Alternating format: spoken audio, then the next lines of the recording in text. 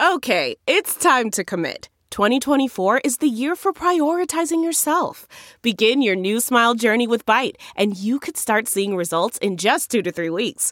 Just order your at-home impression kit today for only $14.95 at Byte.com. Byte Clear aligners are doctor-directed and delivered to your door. Treatment costs thousands less than braces. Plus, they offer financing options, accept eligible insurance, and you can pay with your HSA, FSA. Get 80% off your impression kit when you use code WONDERY at Byte.com. That's BYTE.com. Start your confidence journey today with Byte. Hey, what's happening? Mike Schmidt, 40-Year-Old Boy Podcast. I did that thing again. And fighting it off as best I can. You know, I've got torches. I've got sharp implements. I've got a bike chain. I'm swinging that around like a goddamn gang member in a 70s movie. Someone's going to get in the face, and that's going to be pretty. Just a bike chain tire tread all over your goddamn skull. We're late today, and I apologize for that. But also, I did. When I say I did that thing again, what I mean is I didn't do that thing again, which means live a life to talk to you about. We're streaming Twitch and we're staying alive. We're paying bills. So we're doing that. So I didn't think I had anything to bring to you guys this week. And so I would sit and I'd try and I kind of, and also, the bad habits took over again, where I get in my brain and I kind of walk away and I think to myself, but look, you guys are fucking tired of hearing me take a magnifying glass to the inside of my skull, and I don't blame you. So I'll tell you what, there are new people aboard, because I heard all week from people who listened to last week's show and were very kind and generous and very nice about last week's content. And see, this is the thing. I hate following up last week's show with a whiff. And I mean, that's the thing. This part might be a whiff. All this stuff in the beginning. And so new people, don't go anywhere. There's good stuff coming. I promise. I hook my podcast claws directly into your shoulders and I hold you in place. People were nice enough to reach out to me after last week's show, and there was some comedian friends heard what I had said about Brody, which was nice because a lot of comics were doing that. But a lot of personal friends of our friend Maki heard the show as well, because once I put up a photo of Maki and I, and so then it got shared to her page, and then people saw that, and then people contacted me through Facebook, and then some people just listened to the show, and I got nice notes from people. And there are people that I'm looking forward to meeting this weekend, although I wish it were under a better circumstance. So again, with those people in mind, and with me on this Thursday morning, wanting to get you some content as quickly as possible, I discussed last week putting up the show I did at Maki's house. And for you listeners, look, it was a funny show. It was a great show, and I did it at her house, and I enjoyed it because you get to hear her laughing, and that makes me happy. So for you guys, the regular listeners, you might be like, great, another rerun or whatever. And I mentioned last week I was going to play the Maki show and then did not, because I wound up talking. Hold on. Fucking yawn. I wound up eulogizing her, within the show. And so I was like, you know what? I don't need to piggyback that on here. And now what I'm going to do, because this is who I am as a person, with new people in tow and people who may not have heard my show that I did with Maki, I'm going to insert that here. I'm going to let it do the heavy lifting this week and send my apologies for, again, being late. And I should have, and also I know what you're thinking. Well, Mike, if you were just going to fucking do this, why didn't you put it out sooner? You could have had it out on time if you were just using an older show. I understand that, and I crucify myself over it all the time. But it was not the plan to do an older show. All week I sat and thought, and I was going to do things. And again, I can. It's the battle inside my head of is what I do worth anything? I know it sounds ridiculous and foolish, and you don't want to hear me analyze it over and over again. And I'm not looking for a lot of attaboys. I'm not. I know I'm really fucking good, and I know that people want to listen, especially after last week. I got nice notes from everybody. Everybody's very cool. But sometimes there's a guy who takes a stand inside my brain, and he goes, yeah, nah. Because I'm like, well, what if I just spoke extemporaneously for an hour and just fucked around and talked in circles and unleashed the bees? And a guy in my head's like, nah, after last week's show, which was so fucking poignant and nice, and you had a point, nobody's going to listen when you don't have a point. And then that guy and I wind up wrestling for a goddamn week, and here we are on Thursday morning with me cutting this and then using an older show to prove that I used to be good. Even though I am good. I know it's strange. Nobody wants to hear this bullshit. Nobody wants to hear the struggle. Although some of you have been very nice and reach out and they go, look, and again, like I said, I'm not looking for you to go, oh, Mike, it's okay. We get it. I know I'm good at this. I fight it all the time. But in the moment, sometimes you can be betrayed by your own thoughts. And I was and am. And so rather than subject you to, look, you've already heard 5 fucking minutes of me wrestling with myself. Rather than subject you to a full hour of that or however the fuck long, I decided to analyze myself and navel gaze for all of you. You've heard it before in the past. So I will instead insert a show that was a tribute to and included our fantastic, beautiful friend, Maki Cook Ruiz, who I will, I will go to her memorial service this weekend, and I will meet people, and I will see people, and I will say goodbye to her one last time. So here, I say goodbye to her again, in tribute and playing the older show that she was involved in when she was kind enough to welcome me into her home and into her life and participate in the most important thing in my life, which I'm sure you're doubting that since it's coming out late on a Thursday or afternoon or whatever the fuck time this is. But it is, and you are, and she was. And so please enjoy this show that I did with our good friend Maki when I was at her house last year. And thank you very much again for your indulgence and your understanding. And I will straighten this out. I promise. I swear. All right, here's Maki's house.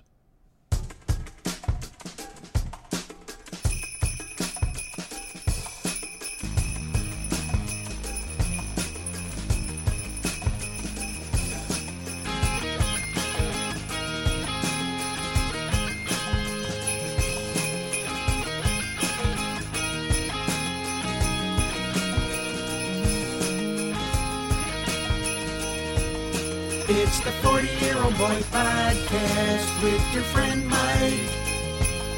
It's the 40-Year-Old Boy Podcast that you like, 'cause it's free. Here he comes now. He's gonna sit down. It's gonna start.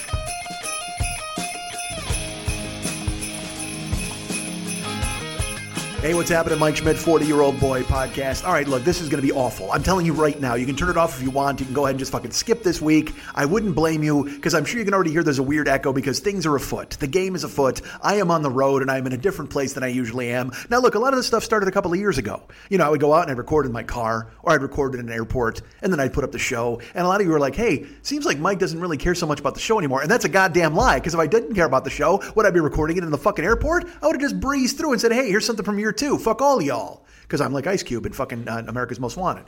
But instead, I care enough to bring you a show no matter where I am. If I'm on a plane, if I'm stowed away in a cargo hold, I got news for you. If the fucking world ends and I wind up in a goddamn bomb shelter somewhere, I will find a way to scratch out. I will eke out a vocal track that you can go ahead and listen to wherever you're at in your bomb shelter. What if we're in the same bomb shelter? I know you're thinking to yourself, well, Mike, you wouldn't have to do a show if we were in the same bomb shelter. Just come talk to me. I don't want to fucking talk to you. Who do you think you are? Go to your side of the bomb shelter. I'll go to my side of the bomb shelter, and we'll war the roses the rest of this apocalypse. All right? Let's do that. Hi. So here's the deal, man. First of all, I can tell you this. I learned a few things today that I will be bringing you periodically throughout the show. I learned this. Get this, folks. Take this to the bank. Some of you may already know this via some sort of relationship with your in-laws or perhaps somebody else in your inner circle. But I can tell you this right now, and it's true. Whether you believe me or not, I can tell you this is definitely true. When you get cancer, you become really good at crafting. It is absolutely top of the list for you to do. You're thinking to yourself, well, look, I don't have any blood cells here. You know what I'm going to do? I'm going to put a fish in latex and make a goddamn doorstop. That's what I'm going to do. I'm going to go ahead and get a needle and fluff up a cotton ball and make it look like a village. That's what I plan on doing with my goddamn time. Holy fuck. Get busy living or get busy dying. Or if you got cancer, do both. Do them both at the same goddamn time. This should be a good time where I would tell you exactly where I'm at. Folks, I'm at... I've thrown this offer out to you, and very few of you have taken me up on it, you fucking jagoffs, I can tell you that. But I'm always surprised when somebody then does take me up on it and says, hey, you know, if you're doing this, you might be wanting to do it by me. Because I said to you, I would come to your show and do a show in your living room, or I'd do a show by your pool, or I'd do a show in your bedroom. Hey, how you doing? Let's videotape that, huh? Let's put that out. What if there was some creepy listener out there who's like, hey, why don't you come like fucking and I'll go down on you and you do a show. Oh my God, I'm on board for that. Hold on. Which one of you wants to line up and be that listener? Who will go ahead and say, Mike, I can't wait to suck you off while you're talking into a microphone. God damn it. What if I told you this? The entirety of year 2 was done just like that. That's how it worked. Poor Lily. She had to be in the room there, fucking carrying under a table. And that's why those shows were shorter. That's why those shows were a lot shorter, honestly. Once I got into year 3 and 4 and I'm starting to explore the space like with a cowbell, I'm fucking doing 3.5 hour, 4 hour shows because there's nobody going down on me anymore at the time. All right, look, we're out. You can hear a fucking car go by. I'm just go ahead and let me cover that real quick. If you tell me to come to your place to record, have a fucking place for me to record. Could you have a booth or some sort of kitchen table with a setup where I won't have to hear the traffic roll by and think that a fucking gremlin is going to leap your outside wall and smash through your pool deck and crush me into a fucking pool table? Because it is... we are right by the street. I should tell you exactly where I'm at. I'm in... can I tell them the city you live in? All right. I'm in Camarillo, California, folks. And I'm at... good friend of the show, good friend of me, our friend Maki. Should I say your full name? I don't want to be that person. She's just like, yeah, I'm dying. It doesn't matter. I'm almost dead. Tell people who I am. I'm having fun with our friend Maki, who has cancer. She knows that but she's going to kick it. She's going to beat it. She's already beaten it 9 times. 9 times. That's right. She's the goddamn Ferris Bueller's principle of beating cancer. 9 times. And as a matter of fact, she'd only beaten it. She thought she'd beaten it 9 times, but then we hacked into the computer and we made it. She only beat it 3 times. So that's how it worked out. Edie McClurg was shocked to find out that Maki had only beaten cancer twice. All right. So I'm at Maki's house. Our friend Maki Cook Ruiz, who had offered often, she's like, look, come to my house and record. And I said, I can't do that. That doesn't seem like anything I would want to do. But then I remembered she is dying. And how can I say no to that? She's like the ultimate Make-A-Wish kid with the worst wish in the history of wishes. I mean, I don't know how far down her fucking list I had to be when she's just ticking them off. She's calling other celebrities. And not only that, dude, not even celebrities, not even like big wishes. She called other podcasters and they said no. She's like literally going, well, Joe Rogan, could you come record at my house because I have cancer? Nope. All right. Doug Benson, how about you? Nope. Okay. She even tried to get Sam Levine just to come and answer movie trivia questions. That's not even a fucking podcast. But she said it's kind of like a podcast because you do it on the other show. Sam Levine doesn't even return the call. That fucking hump. Because Maki said to herself, she goes, I will not die properly until I get a freak or a geek in my pool room. And she tried. He said no. Maki's going to pretend to laugh all through this, which is going to be a lot of fun as I sit here and try to talk in circles. And she just goes, yeah, this is interesting. Also, all right, so I got to paint the picture here. I'm on a pool table. She invited me to come and record. And then she goes, yeah, we're going to be doing Out Back. I'm not only am I here, I'm a goddamn afterthought. I'm the fucking talent. I'm the goddamn talent. And you invite me to your fucking house? Yeah, we're going to go out back. We're going to clear the telescope away and put up the Lego village and you can fucking just stare out the window. Don't pretend. Because you have a nice... Oh, I will tell you this, though. You know what I will not do at Maki's house? I will not sit on her couch and record because I will be asleep in 9 seconds. I have come here to visit our friend Maki several times, and she has this overstuffed sofa that I can't... I don't know where you bought it. Heaven? I mean, that's literally the only thing that I can think of because it is as if God himself grabbed handfuls of clouds and shoved them into the softest upholstery of all time. It's not leather. It's not, it's like soft cloth. Oh my God. It's just like, if you could somehow nestle yourself onto a giant newborn and go to sleep, that's what it's like. It's just this soft couch. It even smells a little like babies. I mean, it is so comforting and relaxing. This open-armed embrace as you lay in it. And I'm here ostensibly, I'm a Make-A-Wish guy. Her Make-A-Wish is not to have me come and fall asleep while she fucking dies in front of me. What if that happens? Because I've come here several times. I sit on the soft couch. I'm like, this is awesome. She says, yeah, let's watch a movie. Boom, I'm out. And probably fucking snoring. Like, she's been nice enough to not tell me whether I have or I haven't. But I mean, I am not kidding. Hold on. There's cops coming apparently. Now, let me ask you this, Maki, is this an ambulance for you? Are you having an attack of some sort? No, we're good. All right, good. I don't know how the cancer works. I don't know if you might have a porta-cath that automatically tells an ambulance when your blood cells are all falling apart. By the way, Maki's not even paying attention. She's reading a book. Like, I just looked over at her. She invites me. This has happened the second time. I've had a listener. You're taking notes? Don't take notes. Oh, hold on. So you're trying to be a producer who looks at thinks of names of the show and you're taking those kind of notes. Not necessarily not names. I'm not good at names of the show, but like if you start because like I said, that drives me crazy when you start a story and then you don't end it because you go off on another. Nobody can hear her because again, we're recording in a tool shed. She just said, It drives me crazy when you start a story and then you go off on another tangent and you don't finish that story. And so now she literally brought out a notebook with a pen to, I guess, write down that a story that I start that she's really into. And then she leaves. But in reality, what you can do is when the show is over, you can go, hey, finish that fucking story. Don't scold me. You can't be the fucking, Pink Floyd The Wall teacher going, hey, how can you have any pudding if you don't finish your story? Don't fucking scold me on the air. But I come to her house, man, and again, we're out back. Where are we recording? Out back.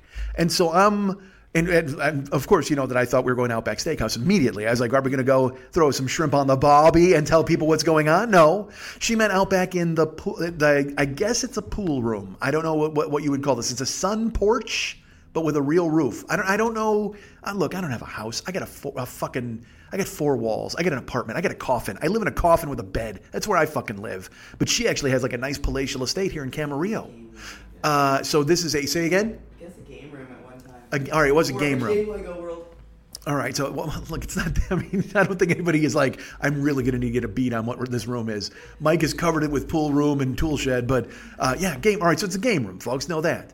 But it literally has I'm broadcasting ostensibly, if you want to call it that. I'm talking into a fucking microphone on a pool table covered with a Lego village. I'm staring at Al's Barbershop. I'm staring at a pet store. I'm looking at the Palace Theater. And, of course, little Lego people. I think I talked about this on the show last time I was here and how they are frozen in time, and it drives me crazy that it's unfortunate for them. So now Maki said, you know what? If it drives them crazy, why don't you come and do a show for them?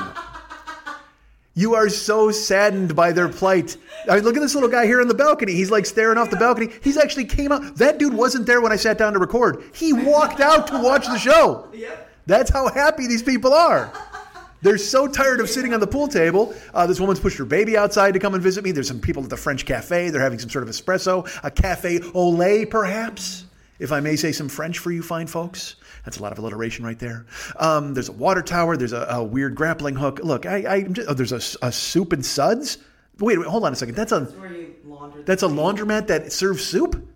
I don't know. Well, I hope so, because it says soup and suds. Otherwise, it would be a foolish name if you didn't have any soup. I got to be honest. If I go to Soup and Suds and I walk in and I bring in a load of clothes, certainly because I know what suds means, and then I go, hey, where's the soup? And they go, sorry, man, we don't sell soup. I'd be like, well, your fucking window's a liar, man. And I would throw a brick through it.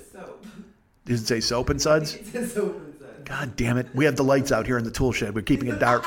We got it all quiet. She's like, go out back where there's no electricity and fucking record. Great. So literally, the laptop's not even plugged in. I'm just racing against time before the battery runs out. Who the fuck knows what'll come out? I don't know how much of the show I'll get out before the electricity seizes up. Which, again, would be a welcome alternative to last week when the entire fucking thing got eaten. So who knows, man? I don't know how life is working. So she invited me to come and record, and this is the second time, again, I recorded with Justin that one time in his hotel room, and he sat there in silence and wondered why he made that invite. But if you invite me, you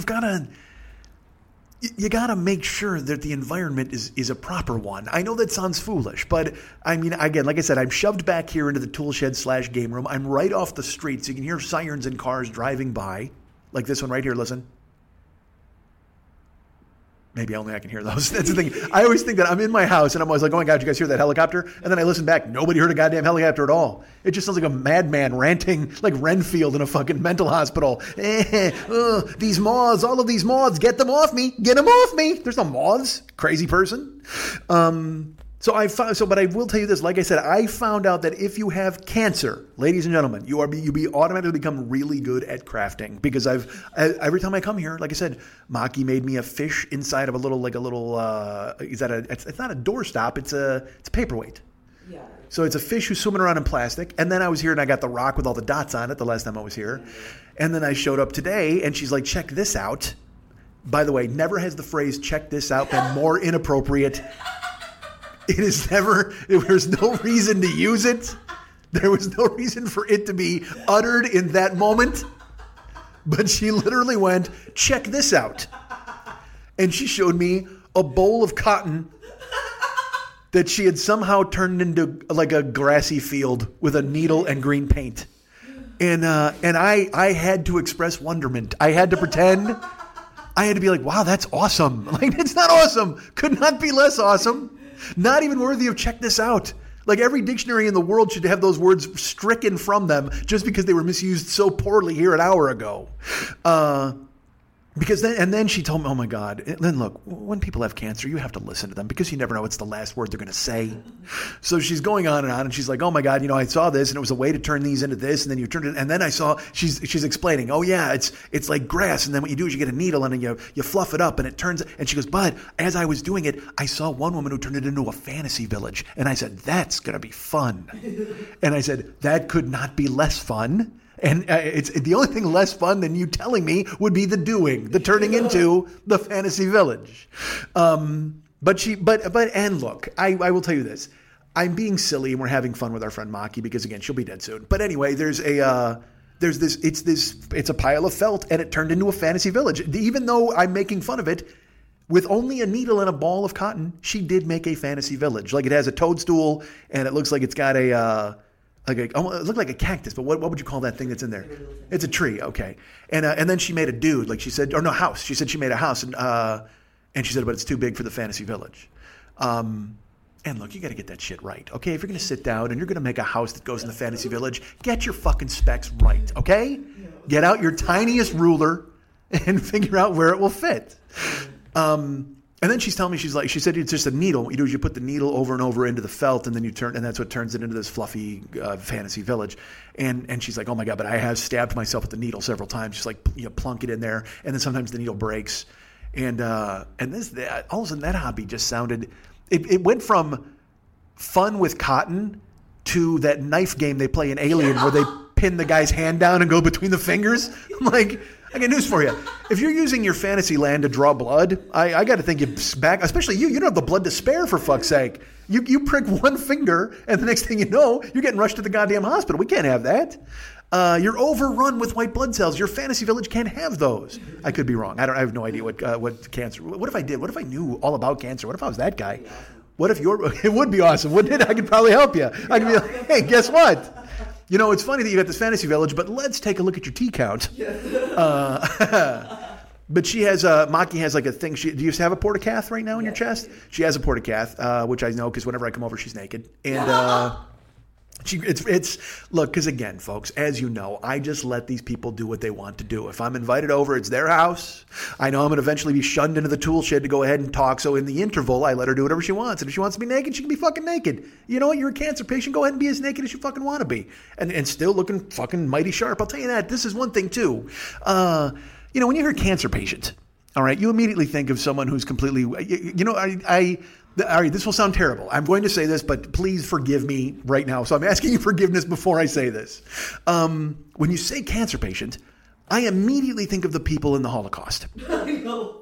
Like the people that are just completely malnutritioned, and you can see their ribs. They got that xylophone thing happening on their. It's like literally like a xylophone with nipples and an untrimmed beard. That's exactly what they are. So I see them, and I'm horrified by that. So when you hear cancer patient, you're just like, God damn it. That's a tough break. I feel so terrible. And then I come here, and Maki's doing fucking cartwheels, and she got a portacath, and she's naked, and she's showing me nude photos of herself, and I'm like, oh, this is what? Did you get like sex cancer? Like, what kind of cancer do you have? It just seems like, because I joked before that when Maki had reached out to me and we talked and we became friends, that it was like Chloe in Fight Club, where I'm like, she's gonna ask me to come and bang her one last time before she fucking dies, which is ridiculous. And then of course I tell that story in the show, and then I come here and I meet the nicest boyfriend guy ever, Armando, and let's put it this way. He was so nice to me, I knew there was no way he had ever heard the show. Like, I knew there was no way he'd ever sat there, heard one word uttered by me. I know he certainly didn't hear the episode where I speculated whether or not his girlfriend was calling me over to bang her in her cancer throes. You know what I mean? When she had some sort of T-cell low-count fever and she needed a shot of vitamin Mike. Like, I didn't know if that was what was going on. And I knew for sure that he had never heard that because he could not have been more friendly to me, and he, like, bought me chicken. You know what I mean? Like, that thing. And I said, oh, man, this dude. And then I feel fucking awful that I said those things, but then of course I come here now and I say those things, but that's because he's not here. Certainly, I'll tell you what, if he walks in with chicken, I'll feel bad all over again. So he's not here. So again, like I said, have a space for me. If you invite me to come over to your house, and especially if you're dying soon, if it's a Make-A-Wish, I understand your wish is for me to come over, but if you're, please reveal all of your wish to the people at Make-A-Schmidt. All right, could you do that? Because I don't mind coming to your house and recording. I truly do not. But if part of your Make-A-Schmidt is have him record under the most duress possible in the darkest room with no electricity, just off the traffic sign, that's a little weird. Are you leaving? Oh my God, Maki just split. All right. Oh my God, you're turning lights on. Oh, you didn't have to do that. I don't mind dark. I was teasing. We're having fun. Don't take me literally, please. But again, if you're going to have me over, again, you've got to make sure that the Make-A-Schmidt environment is fine. Because look, I know you're thinking to yourselves, fuck, you talked in a car, you talked at an airport, you talked all over the fucking place. So you shouldn't have to worry about this kind of thing because you can go ahead and perform under duress. You can perform under these conditions. You are the kind of guy who delivers no matter what the fucking scene. And I would love to go ahead and say that was cool. And I can talk no matter whatever you got fucking going on. However, if there's a cat on my head, it does make it a little more difficult to spin a yarn. I'm not going to lie to you.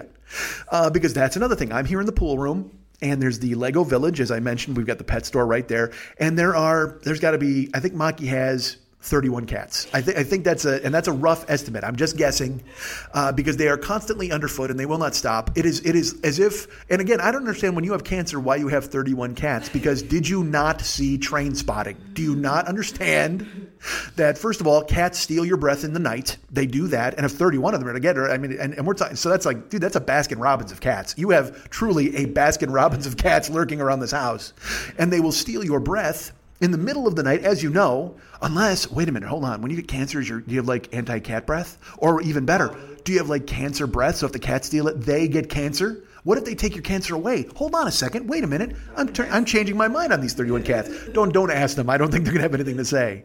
But maybe that's why you're doing it. Is that it? Is this like a weird shaman thing? Like they told you to have a bunch of cats around?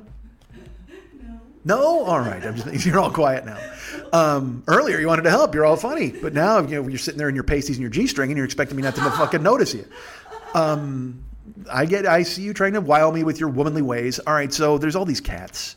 So again, I'm here. I'm in the back. There's a pool table and a Lego Village and traffic rampaging and 31 cats going to and fucking fro. And again, I might get toxoplasmosis. I might be like Tommy in Train Spotting. I might wind up fucking getting AIDS from the cats because cats give you AIDS. They do that. I mean, they don't give you the conventional way, certainly. I mean, although I'll tell you what, if you got 31 cats, there's a good chance you're going to get AIDS the conventional way. No more breath and stealing and toxoplasmosis. I think you're going to probably get tagged by about 31 cats. They just run a cat train on you. They call it a meow meow. They just fucking bend you over and just fucking meow meow the shit out of you. That's going to happen with 31. You can't fight back. I mean, all right, let me ask you, let me pose this question. It's a question that's often asked on the internet. Would you rather fight one lion or 31 house cats? You'd rather fight 31 house cats? I just told you they're going to rape you and give you AIDS. Have you not been listening to a word I said? These are 31 AIDS-ridden house cats that are furious at you for keeping them back in the pool room. I don't know. I got to think the lion would be docile enough. I could handle the lion. I think I could talk myself out of the lion. 31 cats, you don't know where they're coming from. And they tackle you down, you're piled under fur, and all of a sudden, orifices are being entered, and you don't know what the fuck to do. And the next thing you know, you're in a fucking AZT cocktail. Fuck that. Fuck you, AIDS cats. I don't want any part of you. AIDS Cats, AIDS-CATS. It's a good band name. Fits perfectly on a drum. That looks really good on a marquee, 4 and 4. That's not bad at all. AIDS Cats. What's up, AIDS Cats? Although I got to be honest with you, if you tour with the AIDS Cats, you make no money. There's 31 members in that band. We've already talked about that. That's a lot. That's a crowded van. I'll tell you that. That's one goddamn crowded van. But if there's 31, how does that money go around? You better make a lot of fucking cash at the door. All right. So, folks, here's the deal. If you're going to have me to your house, if you're going to have me into your lair, into your domicile, make it Schmidt friendly. That's all I'm asking you. Again, like I said, you can be naked. I don't mind that Maki's naked. It's fine with me. But as far as being back here in the tool room with the telescope, which is a high powered telescope that I understand you're looking at neighbors with that goddamn thing. What the fuck? It's one of those weird Rear Window Cary Grant. Oh my God, I saw my neighbor die. Telescopes. It's more of a deep space. You can't see close. Oh, it's nearsighted? You can only see deep space. Oh, okay. So which means it's farsighted. You can't see things that are. Yeah. You can only see things that are far away. Far away. Yeah. Okay. Is that no? Farsighted is you can only see things that are near.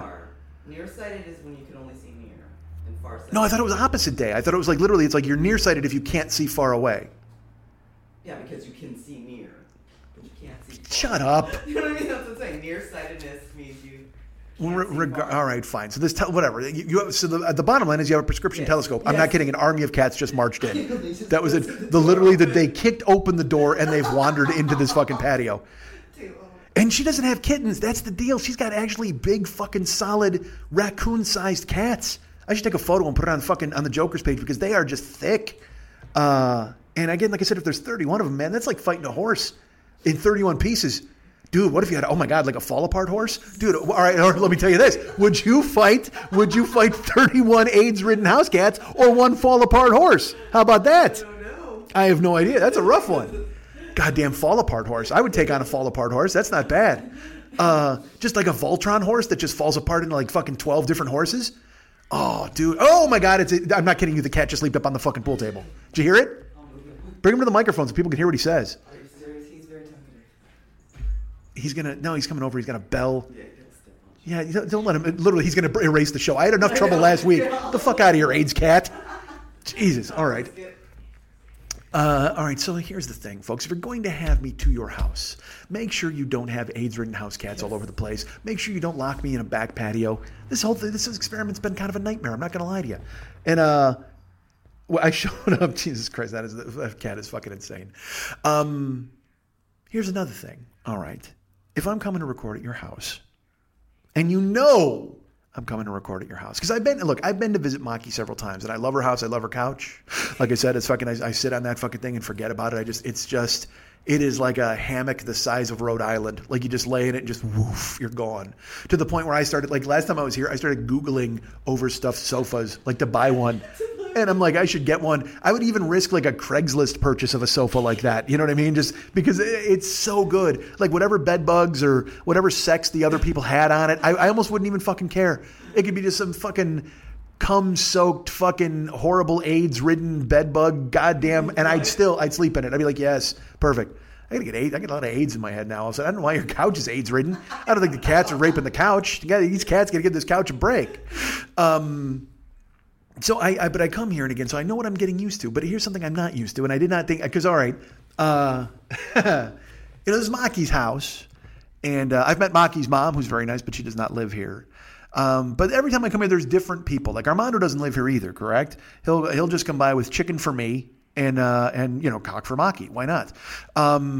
But everything else, you know what I mean? There's kind of a posse of drifters that go in and out of Maki's life throughout this house, because this is, like I said, it's Maki's house, which leads me to think that maybe she should have given more thought to where exactly I'd be recording, but whatever the fuck, I'm not going to get into that again. You guys understand it. We all understand. I'm in the pool room and it blows. But she, every time I've come here, like I said, I've met her brother. I believe I've met her brother, and I've met her father, and I've met her dad. I've met Armando, of course. He's wonderful. He's a chicken bringing man. And then, but I will tell you this: there's another person I've met on occasion here.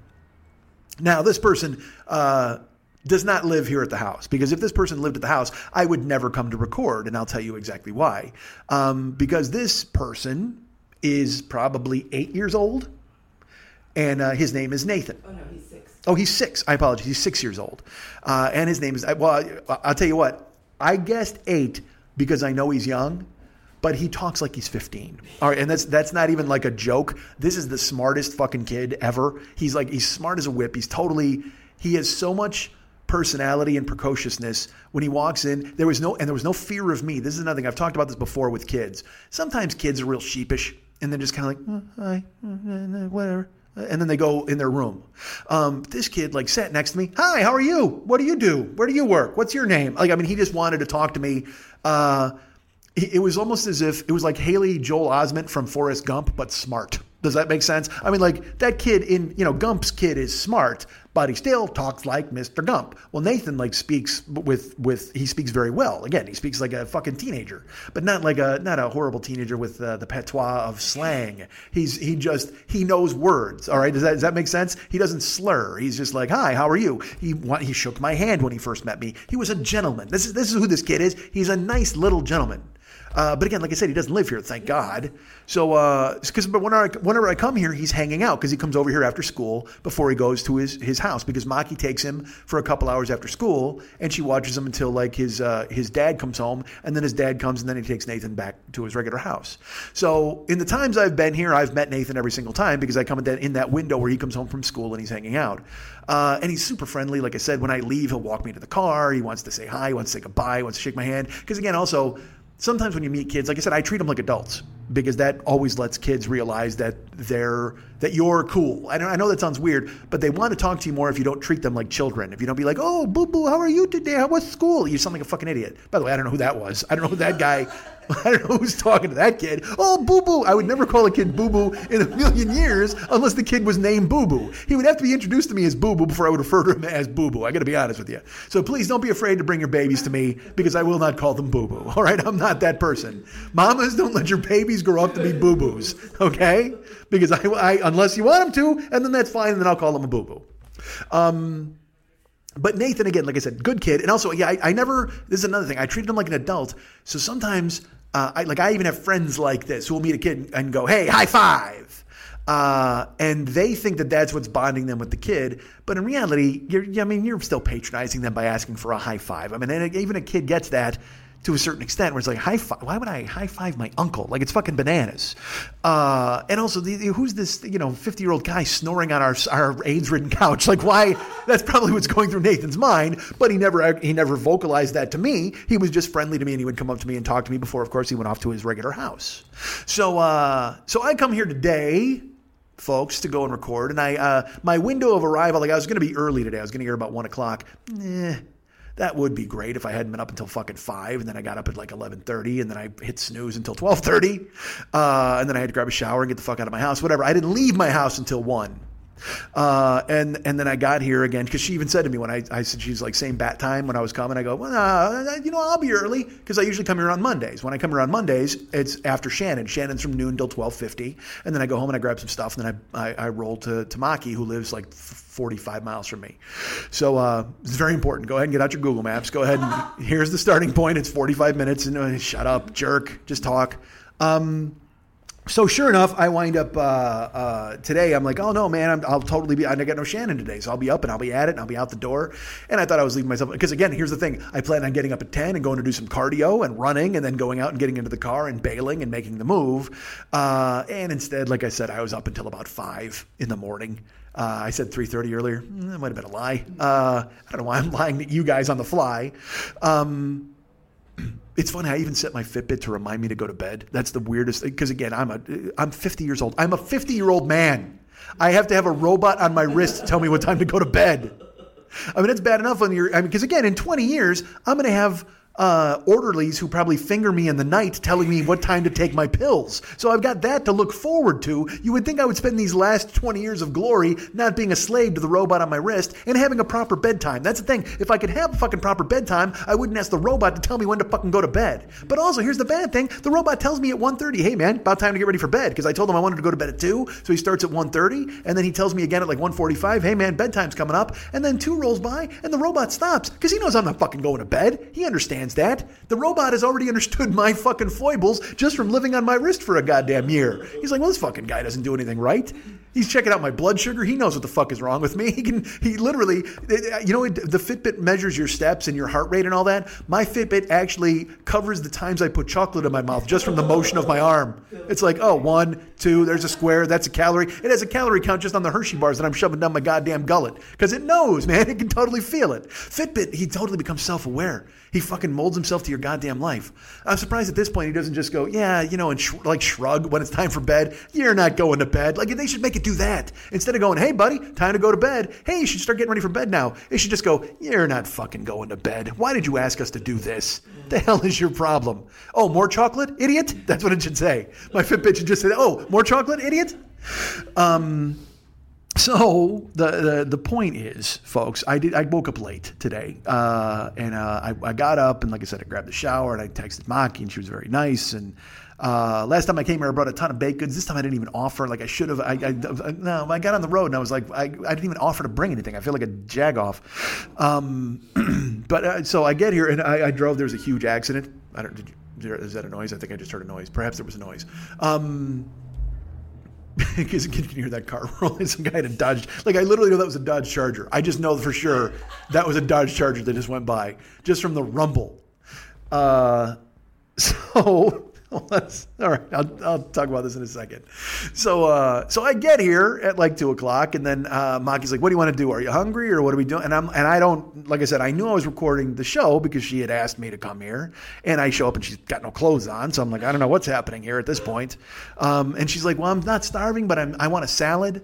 Now, and by the way, here's another thing I just learned about terrible cancer. Your doctor has to okay your lunch.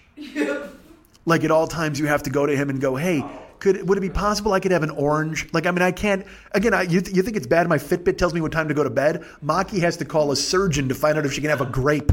I mean, it's like, what the fuck? Hey, man, can I have a grape? I don't know, man. Your T counts were pretty high. Well, what about my G counts? Because I'm having a fucking grape. I didn't say I was having a tape. But yeah, so she said, "Hey, I want to go to lunch." And last time I came here, I told you she brought me to a fucking hamburger joint that she really wanted to go to. So this time around, she's like, "Hey, I really want a salad," and I've been approved for a salad. Now, that way, even if I don't want a salad, I'm having a fucking salad because fucking her surgeon swooped in and said she's having a goddamn salad for once. If she had to go through the hoops of contacting the hospital to find out whether she can have that for lunch, guess what I'm having for lunch? It's like the thing in Pulp Fiction where Samuel L. Jackson goes, "Hey man, my girlfriend's a vegetarian," which pretty much makes me a vegetarian too, but I do love a good hamburger. Well, guess what? If your cancer patient, faux internet invited house guest girlfriend says, "Hey, the doctor said I can have a salad," guess who's having fucking salad? All of us. So she's like, and again, she always makes me laugh because she's like, "I'm not really hungry right yet." And I go, "Okay." And then she goes, "So are we going? Let's go to lunch. We're going to go?" Well, if you're hungry, it's okay. She thinks she's accommodating me in some weird way. And I'm like, listen, I'm here to visit you. You're the one dying. So, I mean, don't even worry about me. I mean, I'm here just kind of hanging out and having fun. I'm excited to see you. It's great. I mean, I'll watch you walk around naked. That's exactly why I come out here. Anything else is a fucking bonus for me at this point. But then, she's very nice and she's very gracious. So, she'll think, like, what kind of food I want. And I go, I don't, because then, last time I was here, I did the bit about the fucking hamburger thing.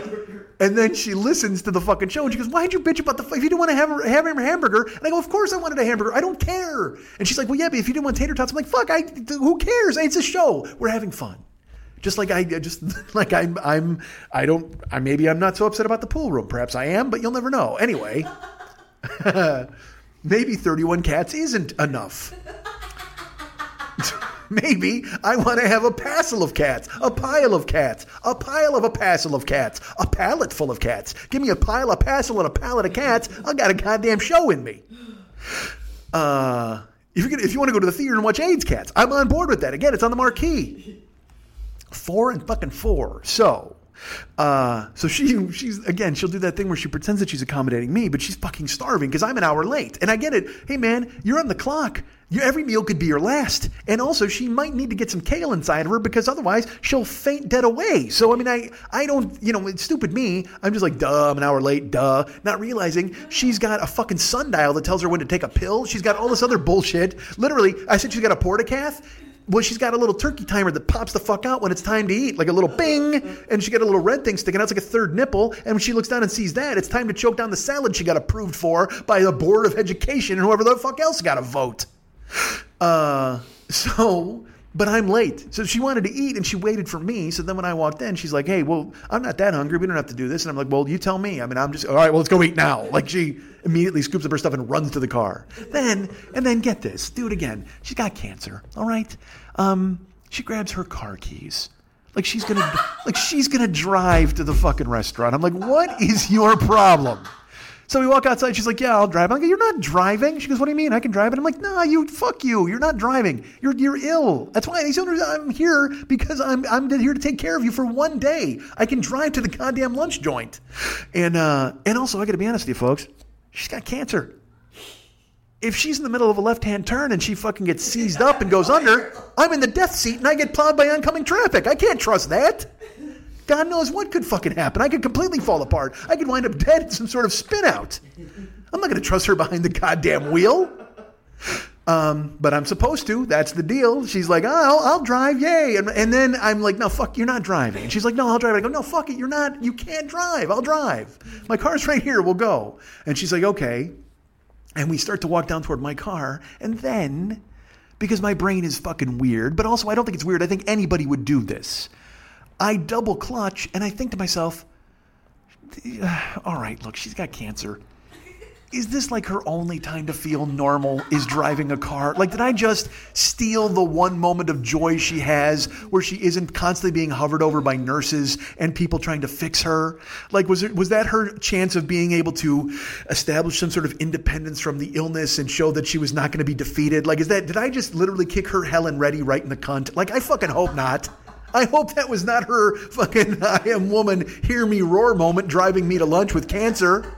And then I yanked the fucking proverbial T-cell rug out from underneath her. Because that would be, so then all that goes through my head. And so we get right to my car and I go to open the door and I go, do you want to drive?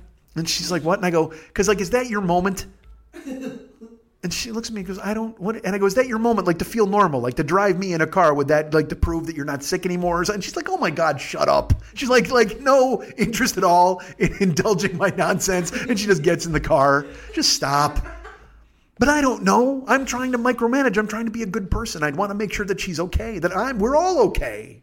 Because again, she's ill. And that could be, if that was her triumphant moment where she can, if she wants to drive and literally not even use a signal, put her hand out and make a left or a right hand, to prove that she's able-bodied and she can fucking handle it, then who am I to steal that joy from her? If she wants to drive to Rollo's Pizza, wherever the fuck we went, and get her salad, Toppers, where the fuck did we go? Toppers? Yeah. All right, we went to Topper's Pizza. So I offered. I was like, look, you can drive. And she's like, nah, dummy. No, fine. So we go there and we went to Topper's Pizza and we got she got a big salad. I got a lovely side salad. I got a small lunch-sized pizza. And I got to be honest, let's give credit where credit is due to Topper's Pizza. All right. First of all, Topper's Pizza is very much like a round table pizza, which you would find here in California. I don't know if you have them in other states. If you're in the Midwest, it was very much like a Godfather's Pizza. Okay. It was better than, certainly miles better than Papa John's, but better than Domino's and Pizza Hut. But that kind of in the same neighborhood. They all live in the same neighborhood, but Rollo or Topper's Pizza has a bigger house. Does that make sense? Like Round Table and Topper's they live in the cul-de-sac. How about that? Let's put it that way. Papa John's, they live in the ghetto. They don't even live in this block. But Domino's, Little Caesars, and Pizza Hut, they all live like at the entry to the cul-de-sac. But when you drive down to where it turns into a circle, that's where you find your Round Table, and that's where you find your Topper's Pizza. So it was good. I mean, it's okay. It's just your typical fucking lunch food, and it's got a buffet and all that kind of nonsense. But to their credit, I will say this: they make. They had a deal. They had a lunch pasta with a breadstick, or they had a lunch-sized pizza, or they had a lunch-sized pizza with a side salad for only $7.50. Now, I was just going to get a lunch-sized pizza, but then I called an audible. I went, you know what? I got to have salad because she's having salad. I got to match with her, perhaps, because I didn't want to get pizza and she get salad. And then the doctor's like, no, you idiot. You were supposed to have salad too. Like there's some sort of chemical reaction if I don't have fucking salad too. And also, let's put it this way, folks. I love salad. I'm not going to lie to you. I love salad. I love a salad bar. As some of you may know, Soup Plantation, which is a restaurant here in California, which is also known as Sweet Tomatoes throughout the rest of the country, that used to be my favorite place to eat in the world before I got some class. But it was absolutely my favorite place to go because I would go there. I actually lost a ton of weight eating there because I would go there and eat like a fucking psychopath and then not eat for a day. And then I would eat like a fucking psychopath. So it was like 4 days I would eat this salad, monstrous fucking salad and soup bullshit. And then 3 days I wouldn't eat at all. I would just kind of go on and off like a weird fasting deal. And so one day, again, I ate garden fresh. I ate all sorts of brilliant salads and soups and things. I ate European. I would even call that a European type of style of eating. Just salads and soups and focaccias. And then the next day, straight up Ethiopia. Not a goddamn crumb crossed my lips. So I'd go Europe, Ethiopia. I called it my 7E diet. 7 days, 7 E's. Europe, Ethiopia. That's how I handled my business, and I lost a ton of weight doing it. But now I can't choke down. That's the thing. I did lose one of the things with my surgery. I've lost all the joys of Soup Plantation / Sweet Tomatoes. Oh, I can't. Because I used to make a giant plate of regular salad. And then I would get a giant plate of like their side salads with like noodles and pasta and things like that. And then I would get a bowl of chicken noodle soup that I would put a brownie in because I'm a weirdo. Because for some reason their weird brownies tasted really good with the chicken broth. I can't explain it. It's like, like even today we were talking about dunking pizza in ranch dressing. I used to do that when I was a kid at Little Caesars when I was working there. Dunking your fries in a Frosty. It's like it's antithetical to what you would think you would normally do, but it's unbelievably delicious. But then when I tell you that if you go to Soup Plantation /Sweet Tomatoes, and you crumble up one of their crunchy, like kind of crusty brownies into their chicken soup, you're going to love it. I'm telling you right now. Now you're thinking to yourself, this is some sort of elaborate prank. It is not. I am not trying to trick you into ruining a bowl of soup. As we know, I wanted to go to Soup and Suds earlier and see if they had brownies. I wanted to do just that. But I am telling you right now, if you go there and you put a brownie, because it used to be a dunking situation, which is, by the way, I saw them open for AIDS Cats. They were fantastic. Oh my God, dunking situation is really good. Stole the show. I'm not going to lie to you. Absolutely stole the show. Dunking situation completely stole the show from AIDS Cats. Because you know why? Because there's AIDS Cats. That stage is a busy stage with 31 of them. It's just way too much going on. I don't need to see 4 cats on zither. That's a lot of zithers. Just one cat on a zither and you're in business. But you throw 4 zithers into it. You ever seen 31 cats operate a theremin? Oh my God, that is not a good show. I mean, it certainly sounds like it would be. And then, because I'll tell you what, in the beginning, they're doing a song. 31 cats on a theremin are doing a goddamn song. But as it goes on, you start thinking, is this some sort of mouse call? Like, is this... Because it just loses its shape. You listen to a theremin for more than 4 minutes, and it starts to turn into some sort of weird thing where they're trying to get the rats out of the wall so they can attack them. And quite frankly, after having watched Dunking Situation, I would have wished that the AIDS Cats would have somehow drawn the rats out to attack them so Dunking Situation could have taken the stage and closed the show. Because they should have been closing that show. There's no way AIDS Cats is the headliner with Dunking Situation on tow.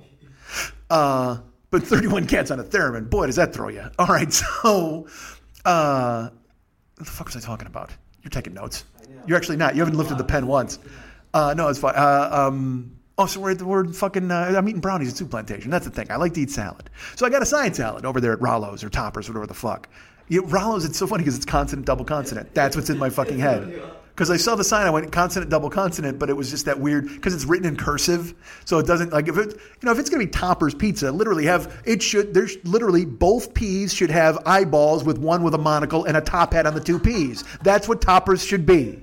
If you're Topper's Pizza, both P's should be, have eyeballs with one with a monocle and a top hat right on the double P's. That's it. I'm telling you this right now. Somebody create the logo for Topper's Pizza. Not you, David. You're limited. You can't win this contest. Someone create the Topper's logo that I just verbalized, where you put the fucking top hat and the monocle on the double P's. God damn. And then we'll pitch it, and if they buy it, I'll split it with you. I don't know why I split it with you. Well, because I created it. Fuck you. You can do all the work, but I came up with the goddamn idea. Now, conversely, somebody make me a Rollo's Pizza logo. And I demand that the R look like the Rollo from Sanford & Son. That's who it has to look like. Or Rollo Tomasi. All right, so we go to fucking Toppers. We're there to get our food, and I get a little. So the thing that they do right, as I mentioned, there's all those different, get a side salad, get a fucking pasta, whatever the fuck. Dudes, I can't tell you how many times I go to places to eat, and it's a lunch special or something, and they bring you like a fucking snow shovel full of crab legs, like this gigantic fucking amount of food. It's like, dude, I'm in and out. This is a goddamn lunch where I'm going. I got 30 minutes before I got to be back to the construction site. By the way, I do not have to be back to the construction site, but still, that's what I tell them when I go in for a lunch. If I ever go to Chili's and they're like, oh, you got any time? No, I've got 30 minutes to get back to the construction site. But by going in there and ordering a lunch special, they'll bring you like a giant, like 4 sides and a fucking, I mean, it's just too much food. Now, Topper's Pizza, they give you like a little tiny baby pizza and then a little side salad, little house, and it was a perfect amount of food. It was so, I was shocked. Like, we have pizza left over. Yeah. But I will tell you this. Here's one thing I'm very angry at Topper's Pizza for. I would say this is probably an 8-inch pizza. Is that what you would say? Because normally if you go to a place, you get a 10-inch pizza. So that's like a small. But these guys brought out like a fucking, it was about an 8-inch pizza. It's a lunch size. Look, it's a lunch size pizza. It says it right on the fucking menu. Quit asking questions.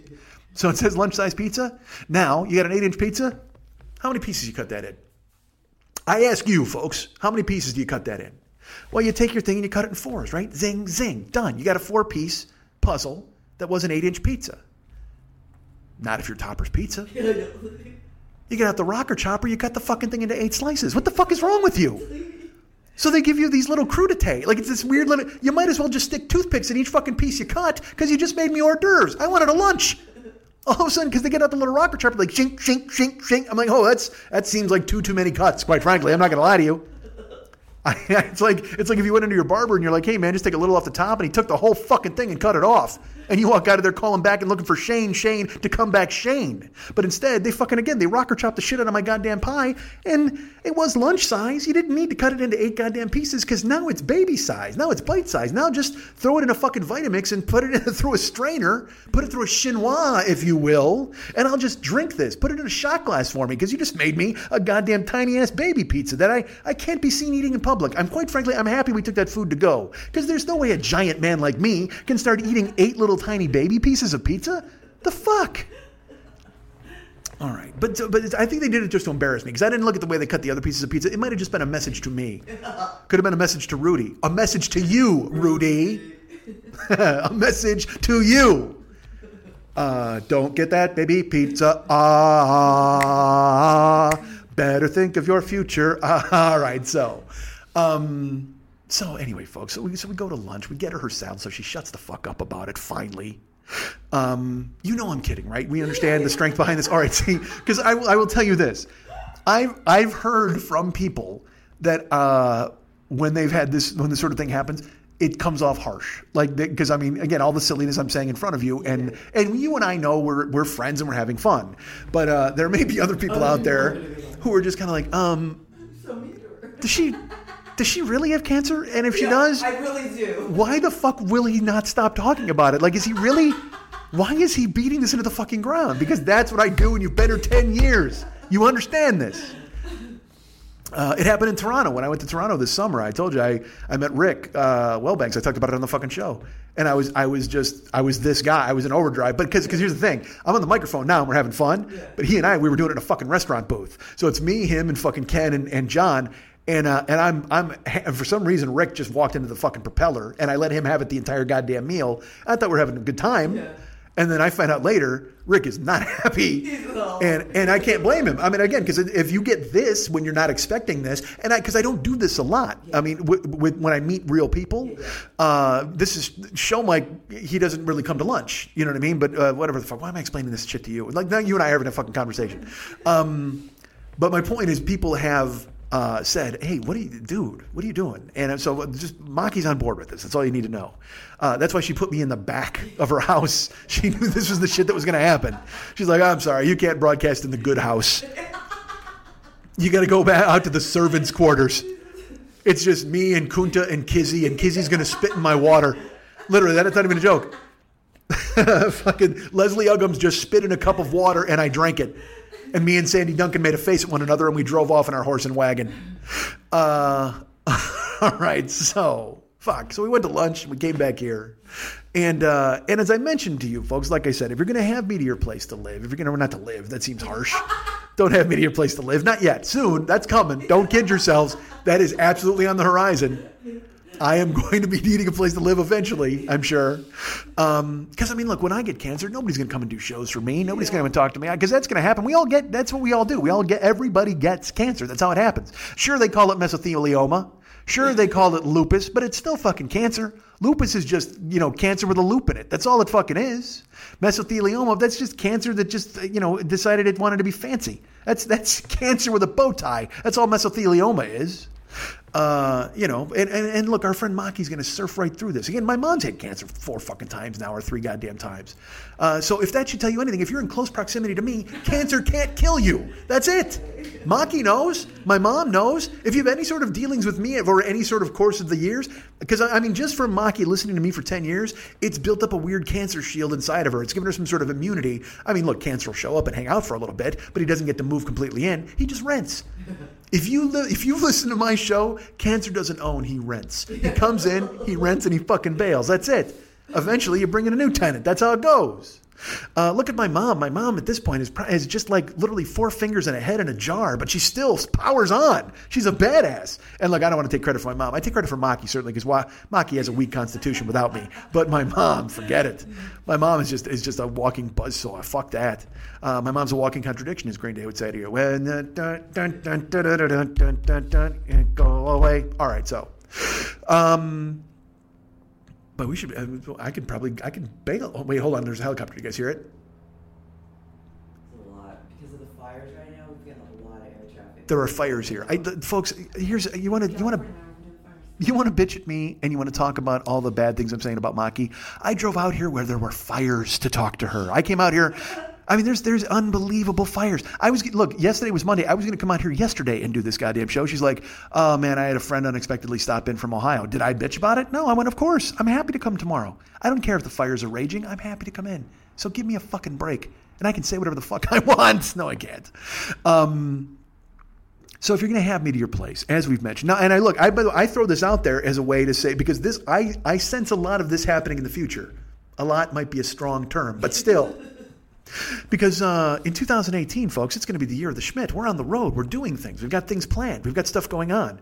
This is I will go ahead and tell you this right now. I think I've told Maki this already, but I will tell all of you this right now. In January, folks. In January 15th to January 30th. And I say this to you because you could be there. Who knows? If you are, then we can get together. But if you're not, then listen to where I'm going. Folks, in January, I'm going to Japan.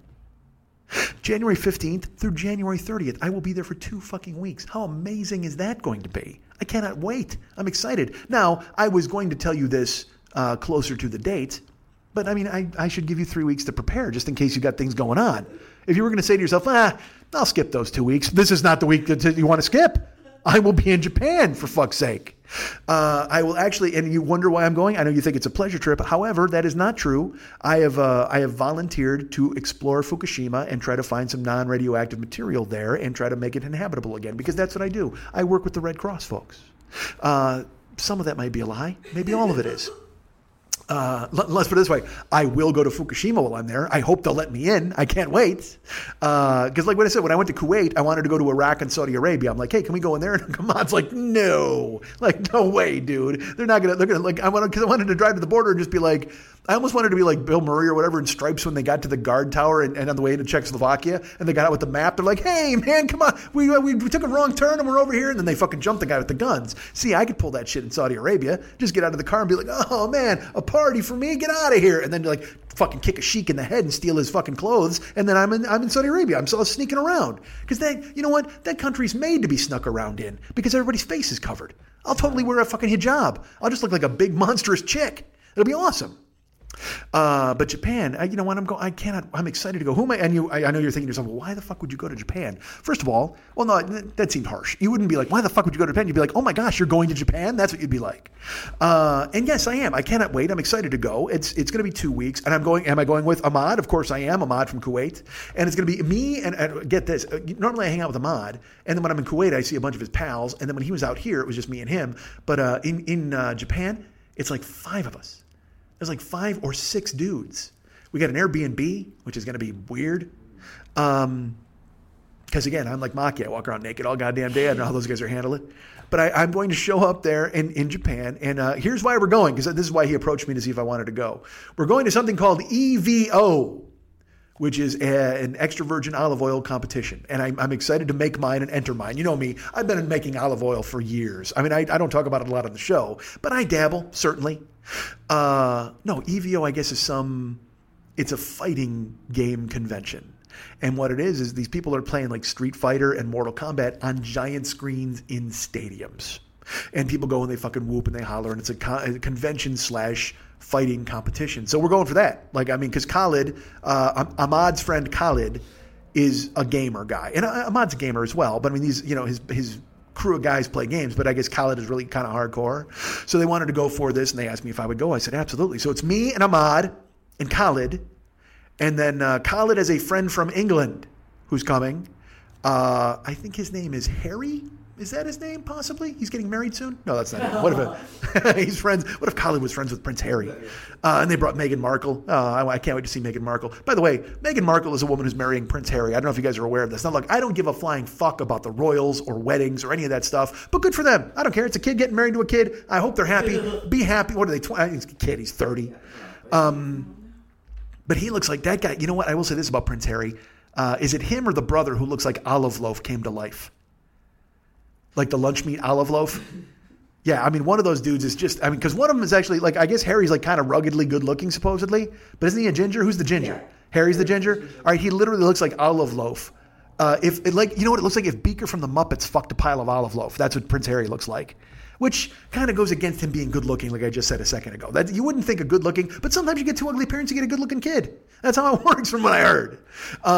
But now, you know, that's what Prince Harry looks like to me when I see him, or if it's his brother, because he's got that unruly, kinky kind of reddish hair, and then he's a little pasty and that scrubbly fucking ginger beard. Yeah, it's just it's fucking. He looks again like Beaker from the Muppets fucked a pile of Olive Loaf. I'm not going to lie to you. However, it did not stop him from attracting a very beautiful woman, Meghan Markle.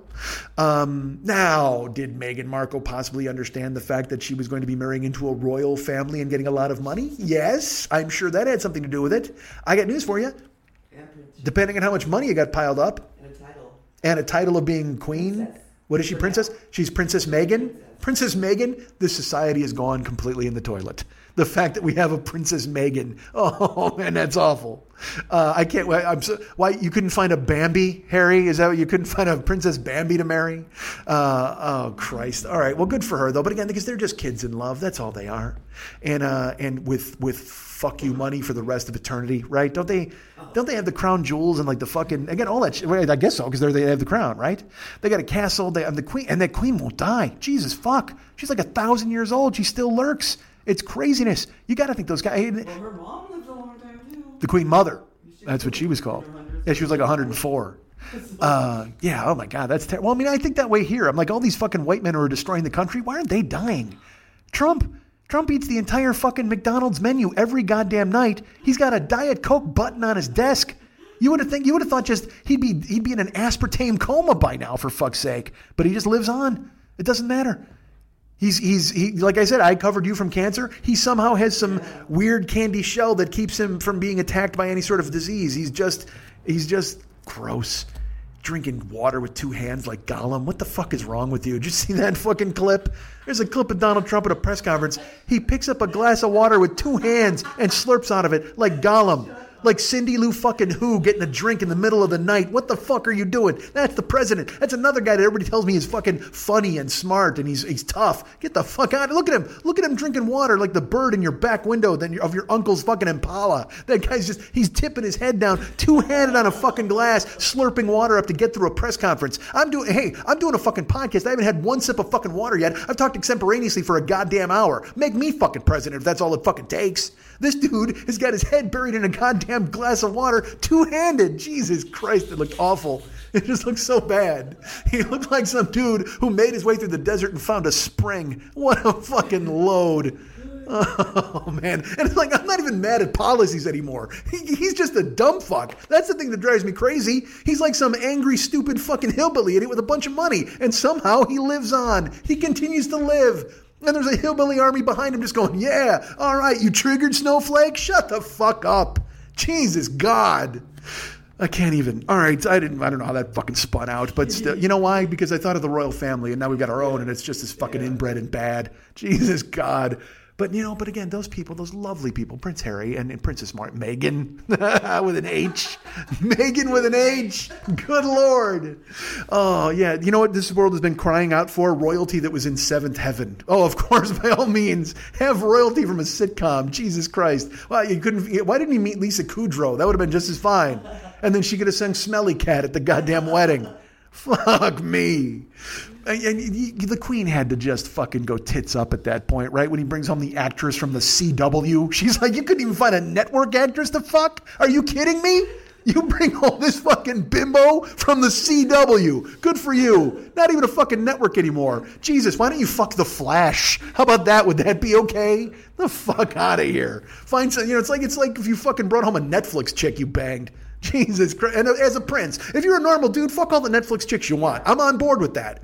But if you're fucking royalty, hold out for network. Jesus Christ. Keep it in your pants till you get to ABC, CBS, or NBC. I know there's cord cutters, all right? I understand there's plenty of choices out there. Sure, you could bang somebody from the Discovery Channel. Why would you? Unless it's that Mythbusters chick. Holy shit, do I want to rail that chick.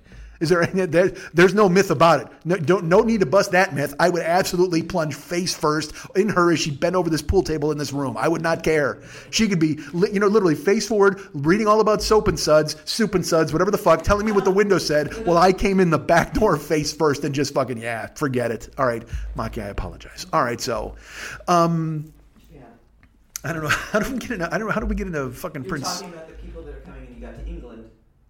Oh, that's okay. That's right. Colin is bringing a friend from England. Like I said, he's bringing Prince Harry and Princess Meghan. Oh, Jesus. Boy, I'll tell you what, that's a step down. I'm worried about him dating Princess Meghan. He's coming to meet a podcast host in Japan. Prince Harry's on the fucking rocks. Dude, somebody help that fucking guy. His life has gone south.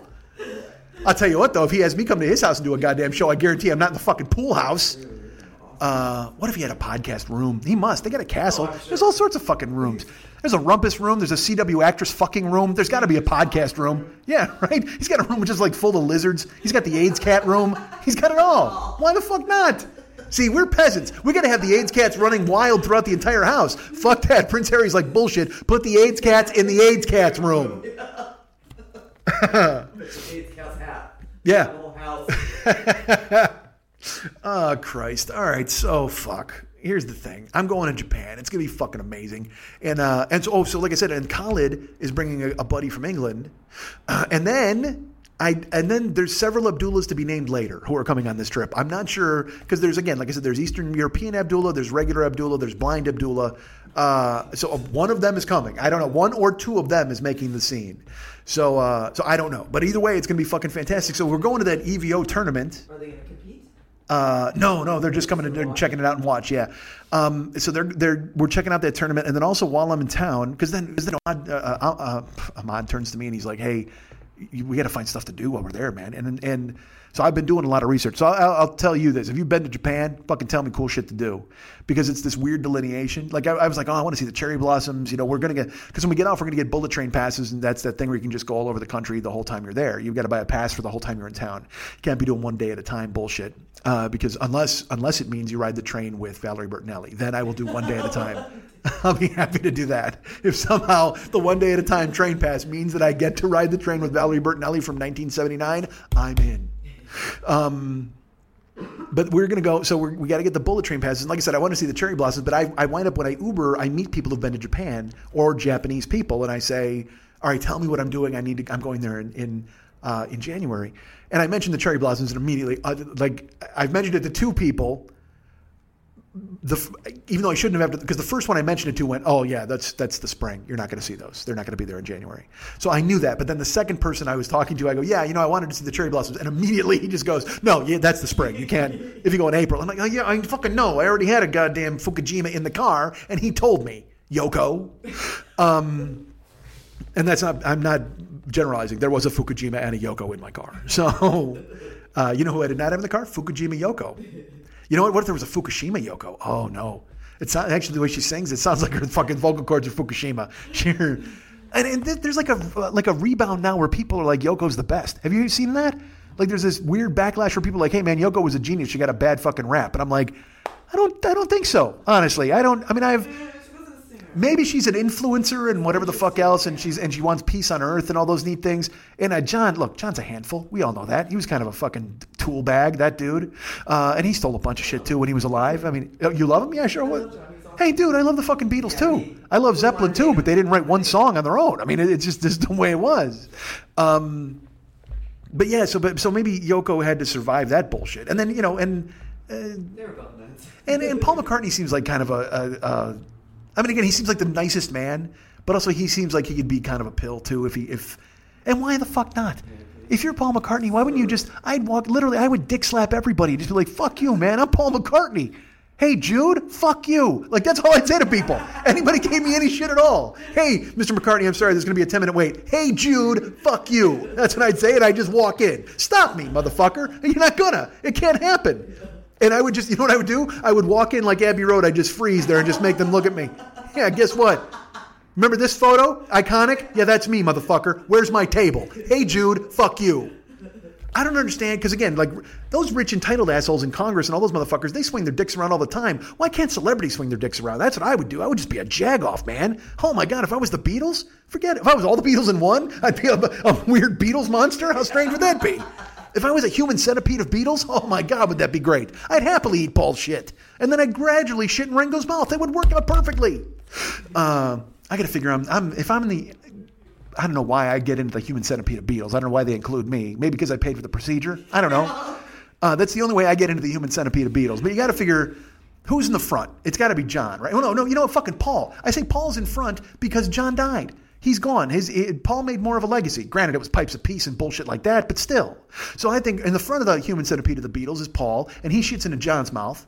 And then John shits into George, and then George, of course, shits into Ringo. And Ringo he's got to eat it. Although he's another one that I keep hearing everybody's like, oh yeah, Ringo's the guy. Like he held it down. He's a really great drummer. And I don't know enough about music to argue, so I just go, oh, okay. Yeah, it's interesting drumming. It's different. Well, if you come at me with your Ringo bullshit and Ringo was great, I got news for you. That guy got by with a little help from his friends. So I don't want to hear you giving him all the credit in the goddamn world. No, he's not getting like all. I'm just saying he's not like bad. I only did it to say the song name Maki. I only did it for that reason.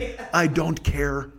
But if I get into that Beatles human centipede, am I behind Ringo? Put me between. You're not really But again, I paid for the fucking procedure. Put me in. I guess out of respect, I got to go between George and Ringo. I mean, am I good enough to eat Paul's shit? And am I good enough to shit in John's mouth? No, I got to be honest. And I don't know if I'm good enough to eat John's shit. And I certainly can't shit into George's mouth.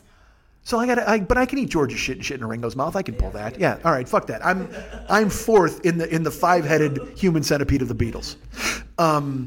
You know what? I'm going to throw Pete Best in just to be a cunt, just so Ringo is feeling good about himself. I go Pete Best. He goes behind Ringo. Fuck you, Pete Best. Take that. And where's Stu Sutcliffe going all this? Fuck you. You're going way at the end. Bullshit. I got news for you. Hold on. Pete Best is right at the end. It goes Paul, John, George, me, Ringo, Pete Best. And we eat Stu Sutcliffe, and we shit him all out, and he's not even good enough to be part of the human centipede of the Beatles. He gets eaten and shit out by all of us. I got no problem shitting out of Stu Sutcliffe into Ringo Starr's mouth. What the fuck? Whoever said that sentence in their life. I got no problem with that, folks. All right. Boy, Prince Harry's going to love me in Japan. When we have these conversations, I cannot wait to talk to that guy. I'm going to go, look, man, you got inside dope on the Beatles. Let's get this human centipede thing rolling. By the way, how's Megan? Megan! Oh, Lord. Oh, Christ. All right, so here's the thing, folks. I'm going to Japan. It's going to be fucking amazing. So we're going to EVO. It's a fighting tournament and a bunch of stuff going on in the theaters and stadia, if you will. But also while I'm in town, get this. Here's another thing. Oh, so I apologize. Before I get back into that, I asked people in the car what we're doing and what I should do. And I mentioned the cherry blossoms. They're like, no. But there's a clear delineation. Like I've talked to like 7 people who are familiar with Japan. And all of the older people, they mention these castles. And they're like, oh, you need to go see in this prefecture. And you need to go to the hot springs. And they have all these really amazing things that they say. And every young person tells me to go to this red light district that I looked up, like Roppongi or something. I looked at whatever. And what's funny is there's a tag team in New Japan Pro Wrestling named Roppongi Vice. So I'm not kidding. The 3 young people that I talked to, they all told me places to go in Japan, and it's all this. I forget the name of it. Of course I jotted it down. It's Hurima. I don't know. It's a red light district. Yeah. And then when I Googled it, all right, I'm going to talk about this now, and I apologize to you, Maki, because you're a lady. Although we've kind of passed that point at this point, and you're naked anyway, so what the fuck? So I Googled it, and it turns out that there is Vice in Japan, and I don't know. And look, I know my friends are certainly not going to be involved in this Vice. They are not. That's not who they are as people. But part of me is like interested to see what the Vice could possibly be like in Japan. So I Googled it and I looked, and there's bathhouses in Japan certainly, and then there's. I looked up geishas in Japan. Now, it turns out geishas are not a sex-based service. Geishas are all about tradition and all about hospitality and all about basically taking care of you. Yeah, they do everything they can to give you the best experience of your life, but you're not going to tag a geisha, is the point. Well, but you have to. Well, of course, you have to go in and be kind and be. That's the whole. But if you're paying for the experience, because the stuff that I found. Just come on, man. No, but it's like fucking $500 a head or $300 a head to go to these geisha places, and they come in and they do a dance and they sing a song and they bring you food and they take care of you, and they're not concubines, they're geishas, all right. So you're not fucking anybody is the point, but they are there for your pleasure. Which means whatever you need, they will get it for you. And I was fascinated by that because I love the idea of that unfolding and having a dinner and the whole pageantry of it and the tradition. And I really wanted to experience that. It's a little pricey though. I mean, it's pretty heavy. But I Googled, there's a few of them, but there's one that's supposedly the best. And I think that was like $500-600 a head. And I was like, yay, that's a bit high. But that led me into looking at this red light district and looking at these places. And look, I shouldn't even tell you this kind of thing, but it's the truth. They have escorts and they have sex people and things like that. They've got all that sort of thing. But the thing that kind of piqued my interest, and I didn't think it was real when I first saw it until I researched further. And folks, listen, always do your research. You'll learn right now. This is something you should absolutely research. Now, I will tell you this. Immediately erase your Google history after, please. Get rid of your search history once you do this. But this exists in Japan. It's real. In Japan, folks. And now, look, I don't know the Japanese character for it. I'm sure I could draw it and it would look nothing like it, but it still would get the point across. In Japan, folks, they have what I'm going to colloquially refer to in English as a blowjob house. Now, here's the thing. Now, I know you're thinking to yourself, what? A blowjob house? Is that a house filled with blowjobs, or is it a house you can earn via blowjob? I know you have many questions, folks. Relax. I'm here to explain. There are reviews online of these places. Apparently, it's in this red light district. Once you get into this certain area, there's guys out and women out barking at you to try to get you in the door. Now, I will tell you this. The majority of the places do not accept gaijin. They got no interest in Americans wandering in there and swinging their dicks around and trying to pretend like they're big shots, because I'm sure they'll come in, not respect the place. And look, we all saw Cannonball Run. You can't get 10 Americans in one spot because they wreck the fucking joint in a fight. That's what happens. Terry Bradshaw loses a tooth, and the next thing you know, some fucking fat stuntman's going through a window. Nobody can have that happen. And I don't understand. I don't blame Japan for not taking the chance. But some places do accept gaijin. And I get, and this was the weirdest thing when I read it, because it said it's it's like $25 American, and you go in and you sit at a booth and you just take your pants off and you wait, and these girls walk around. They send a girl to you, and she sits down to talk to you, and then and you talk, and then she gives you head. Yeah, and then when you're finished, she goes and gets a warm towel and cleans you off and says thanks, and you take off. Now, look, as a human being, certainly that seems like something you wouldn't want to do. As a man, however, who cannot possibly be considered a human being. Men are not human beings, let's be honest. There's some appeal in this attraction for me if I was in that state and it was something I wanted to do, certainly.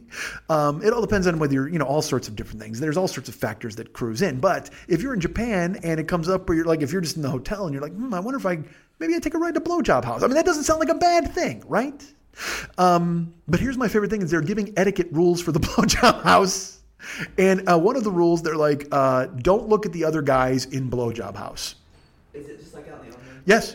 It's completely out in the open. It's as if it were a club or a bar, and you walk in, there's just guys in booths, and you see, apparently you see women on their knees in front of them, and you walk to the back of the room, you're walking, it's all going on around you. And one of the rules was do not look at the other men in blowjob house. And the guys who wrote these reviews were semi-adamant about it, and they were also like, hey man, why would you ever want to do that anyway? Who the fuck's going to look at these dudes while they're getting this action? And in my mind, how the fuck are you not looking at those dudes? How are you not walking by, high-fiving everybody, and just going, we're in fucking blowjob house, this is amazing. Dude, I don't give a fuck if it's a Norwegian and a Finnish guy and a European and an Ethiopian from the 70s diet. It's all those fucking dudes. But if you're all sitting in booths and you're getting head from Japanese girls, how are you not just pointing finger guns? At least finger guns. I got news for you. You don't want me to look at you. You don't want to high-five me. If I'm getting head while you're getting head and we make eye contact, You're getting fucking finger guns. I'm Isaacing the shit out of you because I can't believe this is happening. This is fucking gorgeous. I don't understand the squeamishness or the queasiness of these dudes. Because again, they were very much like, yeah, it's a good way to get in trouble or get punched. If you look at some guy while he's getting a blowjob. No, it isn't. Well, then don't get a blowjob in a fucking Japanese Denny's. Seriously, what the fuck? Are you kidding me? I'm supposed to be concerned about your feelings at this point? You just whipped your dick out in a Happy Days booth and you got a fucking girl on her knees while Alfred comes over and brings you some fucking food. Get the fuck out of here with your fucking sensitive feelings. You're getting blown on the main floor of a restaurant. And I'm supposed to not look?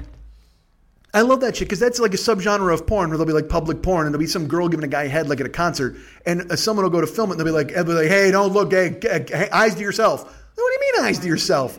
Go get a fucking suite or a bed or quit being so white fucking trash that you're eating ass in the parking lot of a Buffalo Bills football game. At least, you know what? I got news for you. You're bent over a car getting tagged in the ass. Maybe. Hear me out. Open the back door and climb the fuck in. Then, if someone comes peeking in the goddamn window, maybe you got a case for keep your eyes to yourself. But if you got your ass swinging in the breeze like a goddamn all-you-can-eat buffet, I got news for you. There's going to be a line. So Japanese blowjob house, I want to go just to make the eye contact with everybody. I don't even give a shit about blowjobs. I just want to walk through and take a lap and point at everybody. Ha ha, what's going on, buddy? How you doing? Yeah. Seriously, no, I just want to disrupt the order. That's all I want to be. I just want to bring chaos to the natural order of the blowjob house and walk in and just run around and high five everybody and just like fucking like Belushi. Who's with me? Let's do it. Hey, and run out the goddamn door. That's what I want to do. That would be hilarious. Just fucking high five. Because again, if you fucking dare give me attitude like, what are you looking at? What am I looking at? I'm looking at a guy from fucking Norway getting a blowjob from a toothless hooker he just met. I'm looking at, you know what I'm looking at? A guy who's short $25. That's what I'm looking at. I'm looking at the same thing. I'd be looking at the same thing I'd be looking at if I was looking in a goddamn mirror. A guy who was bored in his hotel room. That's what I'm fucking looking at. Jesus, you know what I'm looking at? A guy who's going to need HPV medicine in about 4 months. That's what I'm looking at. I'm looking at a walking herpes sore. That's what I'm looking at. Get the fuck out of here. Jesus Christ. I just want to do that. I want to be the chaotic neutral who fucking shows up at the blowjob house and tips the whole thing on its axis. Then they said there's places like where you can go in and we have peep shows here. You know what I mean? But they said in Japan there's this peep show. And by the way, this was the Cadillac of joints. Because they said the blowjob, their reviews of the blowjob. Here's another thing that drives me fucking crazy, these idiots. There's like, yeah, the talent in these joints isn't anything to write home about. Well, okay, I got news for you. If you thought you were going to get top fucking shelf liquor for a $25 blowjob kneeling on a dirty floor in a fucking Dupars, I got news for you, buddy. Just go buy some French toast and jerk off. It's not happening. You're the 40th dick this chick sucked today. I'm sorry she didn't have a chance to give you a wink. Who the fuck has attitude in a blowjob house? The talent here is not that great. I got news for you. She's tried every other job. And this is the thing she's good at. So maybe you back off. This is where because I got news for you. It's not like she's like, oh my God, this buffet of cocks is delicious. She's not happy with you either, pal. Men are awful. Oh, the talent in this joint's nothing to write home about. I got news for you. If you're going to sit down and write a postcard home about blowjob house, you deserve every fucking thing you get. Yeah, these girls aren't really beautiful or anything like that. Oh, really? Oh, I'm sorry. Oh, well, I'm sorry you're using this poor woman who probably has 2 kids like a fleshlight and you're bitching about the quality of it. You fuck. You entitled cocksucker. Jesus fucking... This is why I must go and ruin blowjob house. This is why I must. I must bring blowjob house to its knees. Yes, I meant to say that. But they said the top of the line blowjob house. It isn't even a blowjob house. It's like a peep show joint where you go in and you watch through the little fucking thing, and then a guard comes in and he brings the chick in, and I don't know if the guard is in the room at the same fucking time, and it's handjob house. So it's not even blowjob house, but it's handjob house, but supposedly a lot better class of dame, which I don't know what that means. I got news for you. Yeah, her job is still going to wind up with her being sticky. So I don't know what kind of class war you're bringing into this, but apparently it's younger, hotter girls are in handjob house. and they strip, and then they come in the room, and then you're on a clock too at Handjob House. Like you got to come in and you got to fucking basically you better concentrate and stare in her eyes and pretend that you're anywhere but there. Just don't even look at the goddamn clock. Literally, but again, honestly, when I heard that, I was overjoyed because leave it to the Japanese to turn hand jobs into a game show. Fuck yes, you're goddamn right. I'm in. That's got to go on TV. You know what? The only way I go to Handjob House is if you promise to televise it, because I will beat that fucking clock. I will rampage. Forget it. Just heavy. And you know what? She better be wearing like a Hello Kitty hat and put me in a big fucking bear suit. I mean, I want the whole Japanese experience, motherfucker. I want the whole deal. Kobayashi better come in and eat 18 bowls of fucking ramen while I'm getting jerked off. I want the whole fucking thing. I'm going to have a good time over there. It's going to be great. Ruining Blowjob House. Visiting Handjob House. Yeah, they're very known for their weird sex stuff. Yes. Yeah, I can't wait. Good. Yeah. You know what? I challenge you, Japan. I dare you. Bring your weirdest. Let's fucking do this. Next thing, literally, I cannot wait to do a telecast from there with an octopus in my ass. Okay, no, it's really not. All right, so let's talk about what just happened here, as a matter of fact, because I was going to tell you about this a little earlier in the show, and then we got spun off into me having an octopus jammed up my ass while I got a hand job. Like I said, when you have me to your house, when you bring me here to talk, have a comfortable place, have it set up, have your salad already ready to go. You don't need to fucking shove me into the back into the pool room. And also, like I said, when I came here, it's Maki's house. So she lives here. I've met her mom. I mentioned that I met Nathan, young 6-year-old Nathan, who might as well be 20 with his vocabulary and the way he carries himself. But the good news is that Nathan doesn't live here, so I was going to come here and record, and I was fine with that. But he's always here after school, so I knew there was a bit of a clock on me when I came here today to record because, it's you've heard the show. It might be explicit. And as mature as our friend young Nathan is, he's still 6. So I don't think he needs to be talking about Handjob House when he goes to school. So I was glad to know that he wouldn't be there. And also, look, I never knew I was going to get to Handjob House. This show, it just kind of goes wherever it will. So I came here and we ate our salads and we're at the table and it's like 3:00. And I was like, well, where are we going to record? And that's when she said, well, you're going to go out into the dirty shed. And I was like, it seems grim. And then the door opened. And I heard, hello, hey, who's here? And our good friend Nathan walked in the door, and he was with Maki's mom. And I said hello to her, and she looked at me puzzled because she doesn't know why the fuck I'm here when her boyfriend isn't here and why Maki's naked. She's probably trying to figure that whole thing out. But she's also probably like, well, Maki's on fucking chemo drugs. Who the fuck knows what's going on half the time here? And also, at this point, when you have cancer and you're on chemo drugs, people just let you do whatever the fuck you want. So if you want to have a weird friend from the internet come over while you sit around naked and eat a salad, by all means, go ahead and do it. There's nothing wrong with that.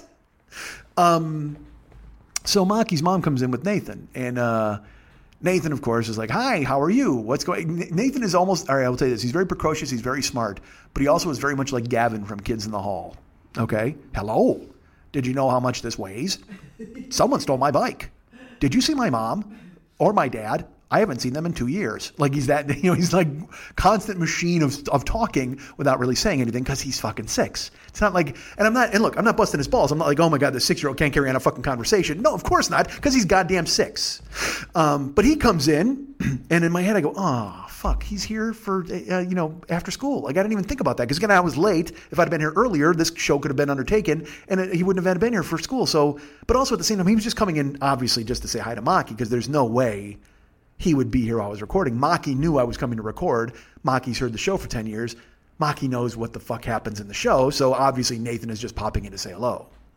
So Nathan comes over to the kitchen table where we're sitting and he goes, hi, what is this? And there's my microphone.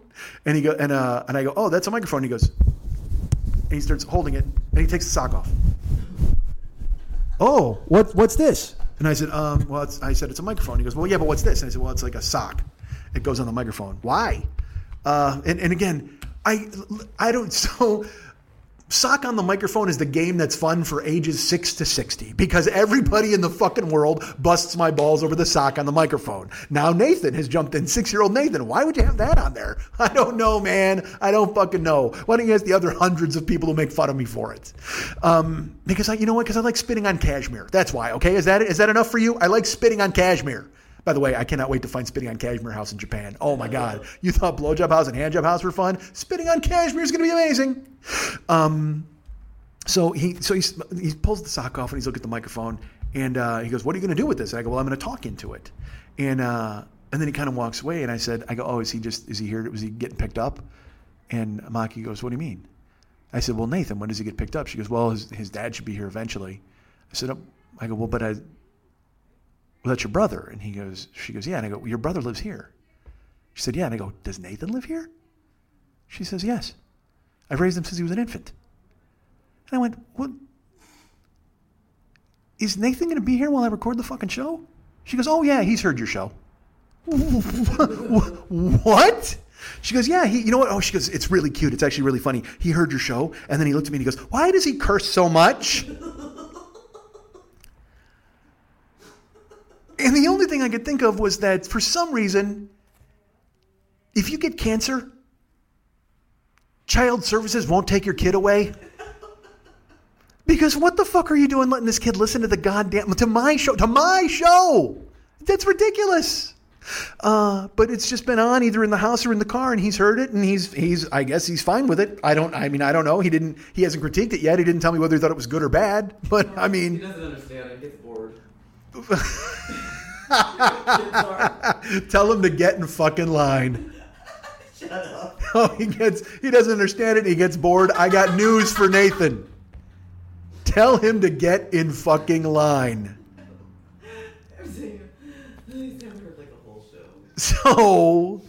So Nathan's, that's the epilogue. That's the whole upshot of this entire fucking thing. I'm back in the pool room with the Lego village on a goddamn pool table and a fucking telescope. And, there is a thin pane of glass between me and Nathan on his iPad watching fucking Gumball. And it was that thing where when it started and I sat down to do this in my head, I went, well, this is not, I gotta watch it. And she's like, no, don't worry about it. And I go, no, I gotta watch it. He's fucking right there. He's just there. And then, as you can hear, the fucking show just becomes the fucking show. It doesn't matter. I mean, it's like, cause I'll be truly honest with you. It's not my kid. I mean, what the fuck do I care? He's not, I know he's there. He's 2 feet away behind a pane of glass and I'm sure he heard every fucking word. But it's going to be fucking worth it. It's going to be fucking worth it when he writes his 8th grade report on Japanese handjob houses. They're not even here. You guys can get me at MikeandMikeSchmidtComedy.com. You guys can be my friend at Facebook.com/the40yearoldboy. You can be my friend at Twitter.com/the40yearoldboy. No, you can't be my friend there. You follow me there, right? That's what you do. You get me at MikeandMikeSchmidtComedy.com. You friend me on Facebook.com/the40yearoldboy. You follow me at Twitter.com/the40yearoldboy. And then you send me photos and Snapchats and all that kind of stuff at Snapchat and Instagram, and that's Mike40YOB. Look at all these ways to get a hold of me. There's 5 different fucking ways to have me in your goddamn life. 6 if you want to have me come to your goddamn house and hang out. And I was going to talk about more places too, but that just seemed like a natural end for the goddamn show. I thought I was going to go out with a big laugh on Handjob House, and Maki instead went, nah, he's just bored. He doesn't understand. Fuck. I just ruined the end of the fucking show. I thought that was going to be a huge laugh, and I could walk on it, and I said, fuck it, you're walking anyway. What the fuck? So again, get me at Facebook, or be my friend at Facebook.com/the40yearoldboy, Twitter, Instagram, fucking Snapchat, Mike40YOB. Find me there, send me photos. Like our friend Hannah, who's in Nice, France right now, sending me photos from there, which is nice. I like to see Nice.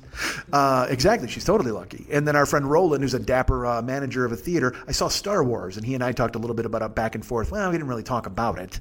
I just mentioned I'd seen it, and he's like, I saw it too. And then just kind of drifted into the ether because I'm a 50-year-old man. So that exists. You can find me at all those different places, Snapchat, Instagram, everywhere else.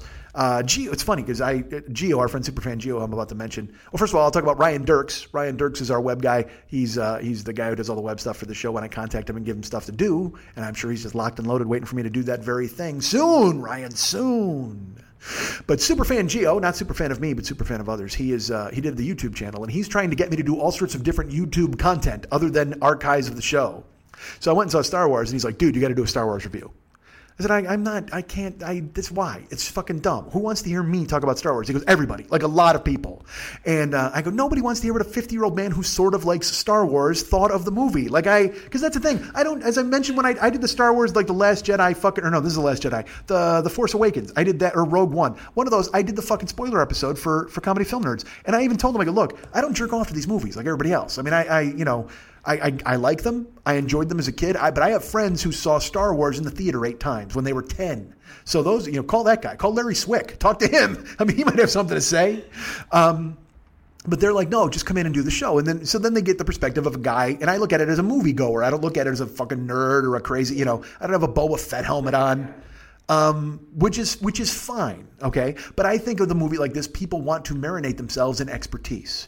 So if I come out with a fucking review of Star Wars and a video of it, it's just like, hey, so then I saw The Last Jedi, and everybody's like, who the fuck is this idiot? Why do we care what he has to say about it, right?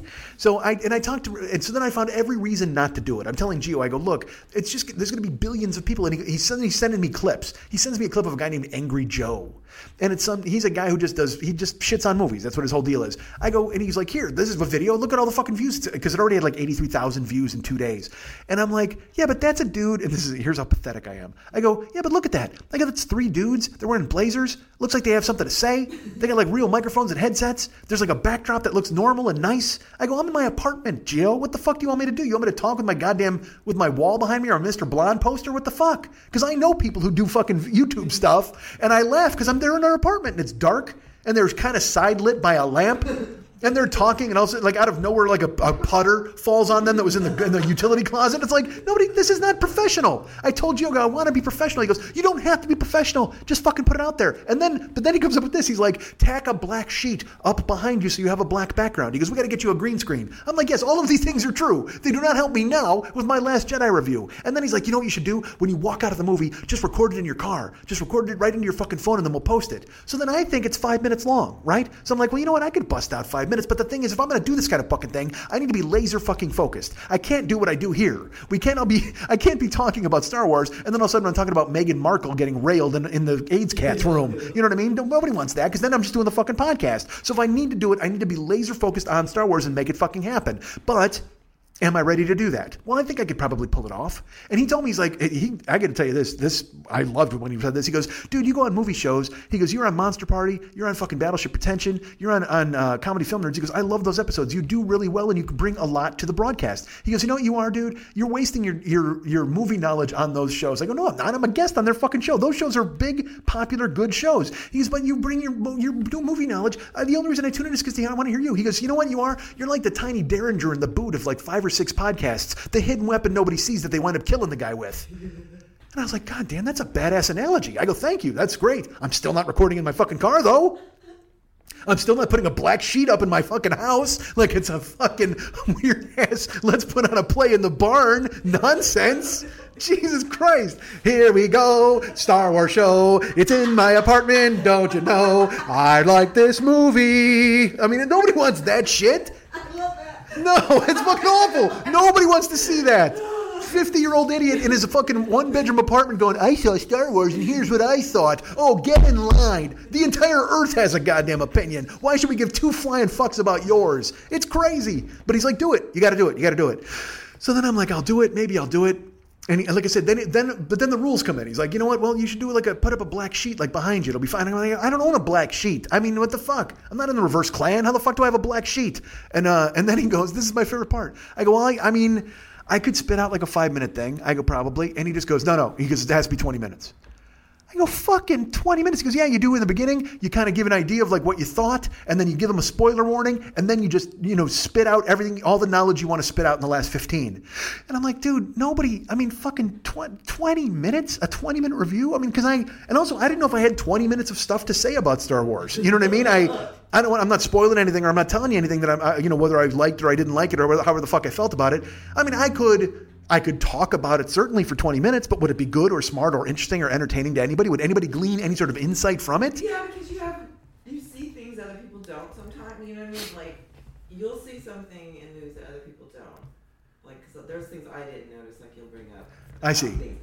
All right, I get that. You're very nice to say so, and that's what Gio said too. He's like, they're watching for your viewpoint. They're watching because you're funny. They're watching because you are a 50-year-old guy who has an opinion about Star Wars instead of being some nerd in a cape or something like that. That you have a life experience.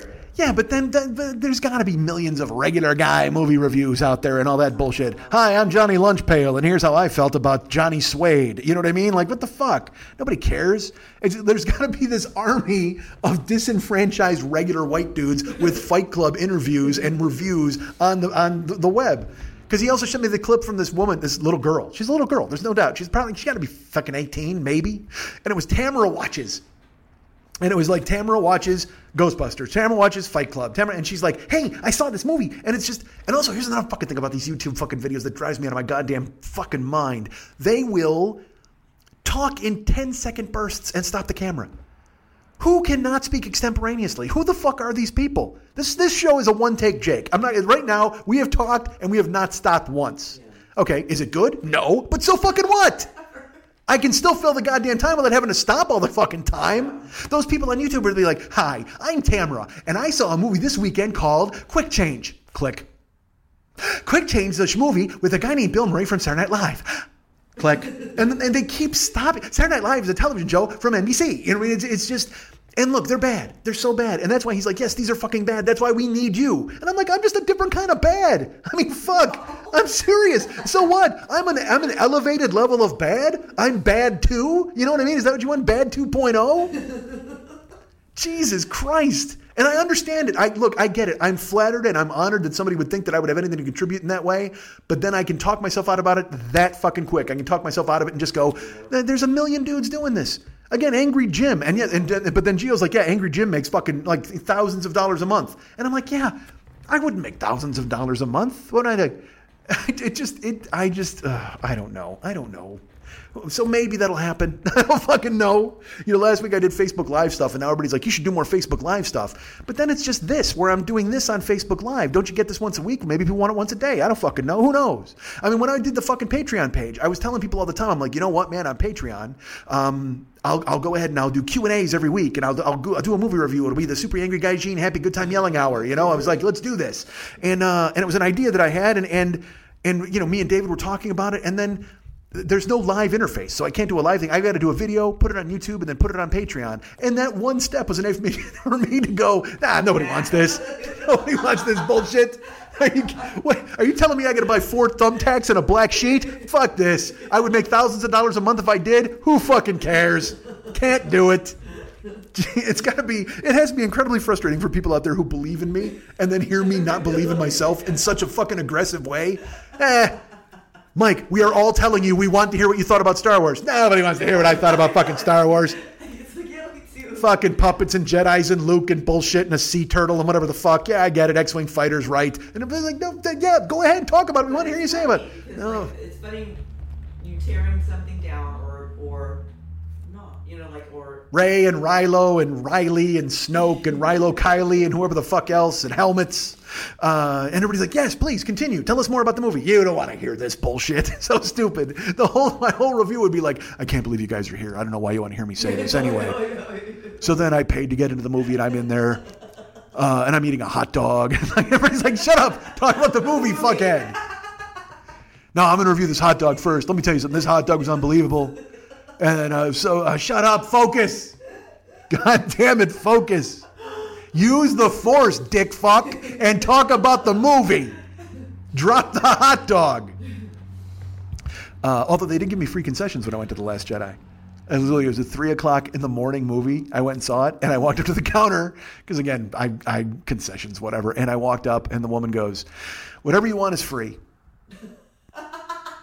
Just like with this resignation where she's just like, whatever you want is free. And I go, seriously, why? She goes, because we've been open for over 24 hours. And at a certain time, our registers shut down because we have to run a report. And I can't ring anything up. So anything you want is free. And I said, all right, well, you know what? I'll take a bucket of popcorn. She's want butter. I go, nah. I go, and usually when I go to the ArcLight, they have like sausages. They have like a mango chicken sausage. And I'll get a sausage. So I'm like, which is fucking ridiculous. And I know it's stupid, but it's the only way. That's what fat guys do. They go and get odd food at odd places. You know what I mean? It's like if somehow they had foie gras at a gas station, I'd find it and eat the fuck out of it. I'm just that dude. Oh, I want a chicken apple sausage on a baguette at the movie theater. Oh, James, you know who approved of this? James Fake Beard. Oh, he loved it. He was here with his costume director. Get the fuck out of here. But that's what I do. Any stupid, dumb food in a joint like that, I'll order it. So I said, I go chicken apple. I go, but I'm smart too. It's 3 a.m. So I go, I was going to get a chicken apple sausage. How fucking terrible are they? And she goes, oh, they've been in there probably since 10. And I go, seriously? And she unwrapped it. And I go, well, first of all, she unwrapped it. And she looked at it and she goes, she just nods her head no. She's like, nope. And I go, all right. I go, I'm not even going to look. I'm going to take your word for it. I go, how gray are the hot dogs? And she goes, well... She goes, and the guy walks up and he goes, those might be a little bit better. We put those in around 11:30. So she pulls out a hot dog and she opens it and she goes, it's kind of gray. And I go, free? I'm taking it. I'm going gray hot dog. And because I will tell you what, I have a weakness for the warmer heated hot dog because it will stay really hot in the warmer and the bun is really soft. And I don't put anything on it because I just like the taste of hot dog and bun. Like when I go to the Dodger Dog at the stadium, I just put onions on it. Like I don't need fucking ketchup and slathering and bullshit. Because she's like, what do you want, mango barbecue? Or I go, fuck that plain. I just want gray. You know what I want? I want gray flavored hot dog. And free popcorn. I want free flavored stuff. She goes, here you go. So I did. I got gray dog. I got fucking bucket of popcorn. I went and sat down. Me and 50 other people enjoyed we watched The Last Jedi. I don't want to speak for the other 50 people. I don't know what they thought. And I don't want to be giving any spoilers away, but the movie exists. How about that? And I went and saw it. But Gio is like, you got to put up a review, man. You got to put it on YouTube. You'll make so much money. And it's like, because he's also a genius in that he thinks that way. Like I just think, not only will I not make money, YouTube will call me and demand money from me for posting the video. Hey, dude, there's a million 50-year-old assholes who sort of talked about Star Wars. You owe us 80 cents. And I'd be like, all right. I mean, like, I wouldn't even fucking care. But then there's that part of me that's like, I'm a genius. Everybody needs to know what I fucking think. Let's talk about Finn and the casino. You know what I mean? Like, I want to do that. Because I would love to talk about that with you right now, but I will not because I will not spoil things. But there is a casino in the movie. All right. So anyway, Gio, as I've mentioned, he does all the YouTube stuff, and certainly not enough YouTube stuff if he's not busy enough, because he keeps telling me to do more fucking YouTube stuff. What he's doing now is he puts up the show every week, but still, our friend Superfan Gio, not super fan of me, but super fan of others. You can find him at facebook.com/Giovanni Giorgio Peluso. Find him and be his friend there. Check out his podcasts, Pod Gods, as well as all of the Loveline stuff that he does for Adam Carolla, and he is working his ass off doing that, as well as working his regular job, taking care of Mac, his dog, trying not to kill snowplow drivers. This is a man who's busy. And yet, as busy as he is, half of his time is spent sending me texts telling me how to better myself, and I can't appreciate him enough for that, because he is the coolest. And I hope I don't let him down too much by turning down his harebrained schemes, because he always comes to me with some Ralph Cramden idea of inventing a new potato peeler and putting my face on it. Dude, what if we made a cookie cutter in the shape of little Schmitty and we sold Christmas cookies with your face? And I'm like, that's a fucking awesome idea. All right, we'll get 4 thumbtacks. Not happening! Take that idea walking, Gio. Could you do it? Why do I got to do all the shit? I will license my image to you. You create a cookie cutter in my face image, and we'll send that out to everybody. It'll be fantastic. It's a non-starter when you say to me, hey, man, why don't you? Nope. No, sir. Hey, what if you? No, thank you for thinking of me. But I have a 6-year-old to corrupt. I couldn't possibly have the time to do that. I gotta go talk about fucking a cat with AIDS in front of a kid in 2nd grade. All right, so Gio's the man. He wants me to do all that stuff. And he does the YouTube channel. Go visit the YouTube channel, man. It's fucking cool. Not as cool as it could be according to Gio, but it's still got a bunch of our old shows on there, a bunch of me doing stand-up, all sorts of stuff. Old school stand-up, like doing jokes about George Allen when politics mattered in this country and it wasn't run by a guy with a giant ham head. All right, so go check all that stuff out. Now, our friend David Hernandez does all the artwork for this show. He does all the music for the show. He actually has a new song this week, and I have not heard it yet. He is sending it along because I'm doing this on Tuesday, and he told me he'd have it for me by the time I built the show on Wednesday. So he's sending it along, and it will be here, but it's coming up now. It'll be coming up soon here during the break before the plugs. But he is the coolest. He is our great friend. He does all the artwork, all the music for this show. You can find him at facebook.com/DavidMexHernandez, but also he's available at artbydmh.com. Have I ever told you guys that? Artbydmh.com. It's a website that David has right now, especially around the holidays. He's very, very busy. Perhaps I'm going to say, I don't know. It's kind of under the wire here. Christmas is in like 3 days. I don't think you're going to get anything unless you wanted him to fax it. If you want him to send you a fax painting, he might do that. But if you wanted to contact him, he does Gaikons, he does Valscapes. Those are pieces that are already created. He could probably ship a created piece to you. But if you wanted a custom piece, it might be a little late for Christmas. But you can get a hold of him via, like I said, artbydmh.com. Get him to do a painting of you and your significant other, or you and your non-significant other. Those are the best paintings. He will do sculptures. He will do music. Well, you don't do any music or sculptures, I don't think. Hold on, let me backtrack on that. But he does paintings. He works in watercolors. He works in oil paintings. He does all of that cool-ass stuff. Like I said, though, he's got the Gaikons. He's got the Valscapes available now, or anything that you can think of, he'd be happy to paint for you for a fee, because the man works not for free, but for a fee. And R makes all the difference in the money that David brings home. So please contact our friend David Hernandez. He can do all the artwork that you want him to do. He is at artbydmh.com. That's ARTBYDMH.com.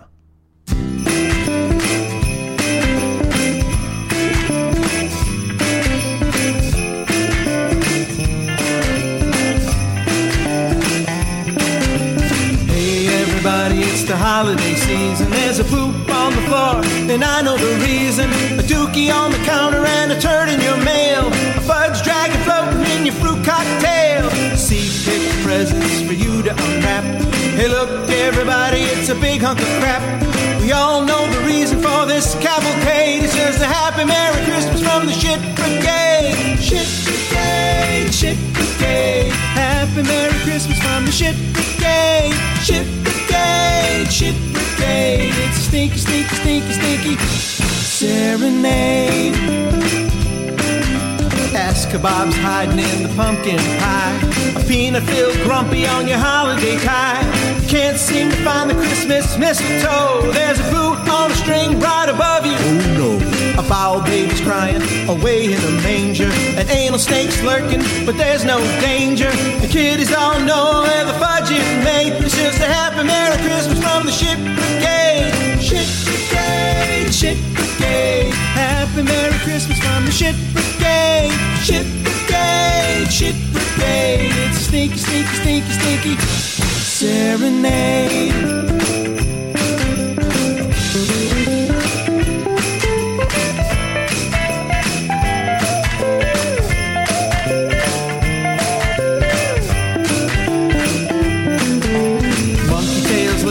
At every house, tiny Christmas presents from a tiny sphincter mouse.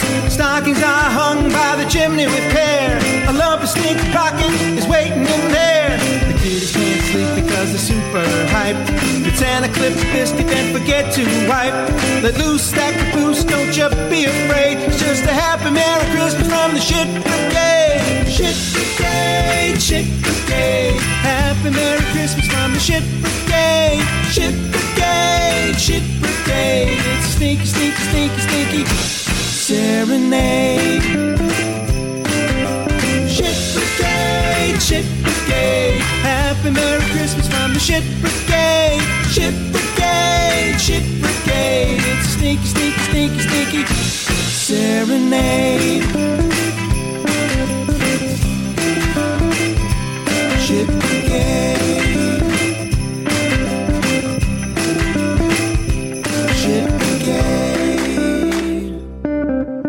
Happy Merry Christmas.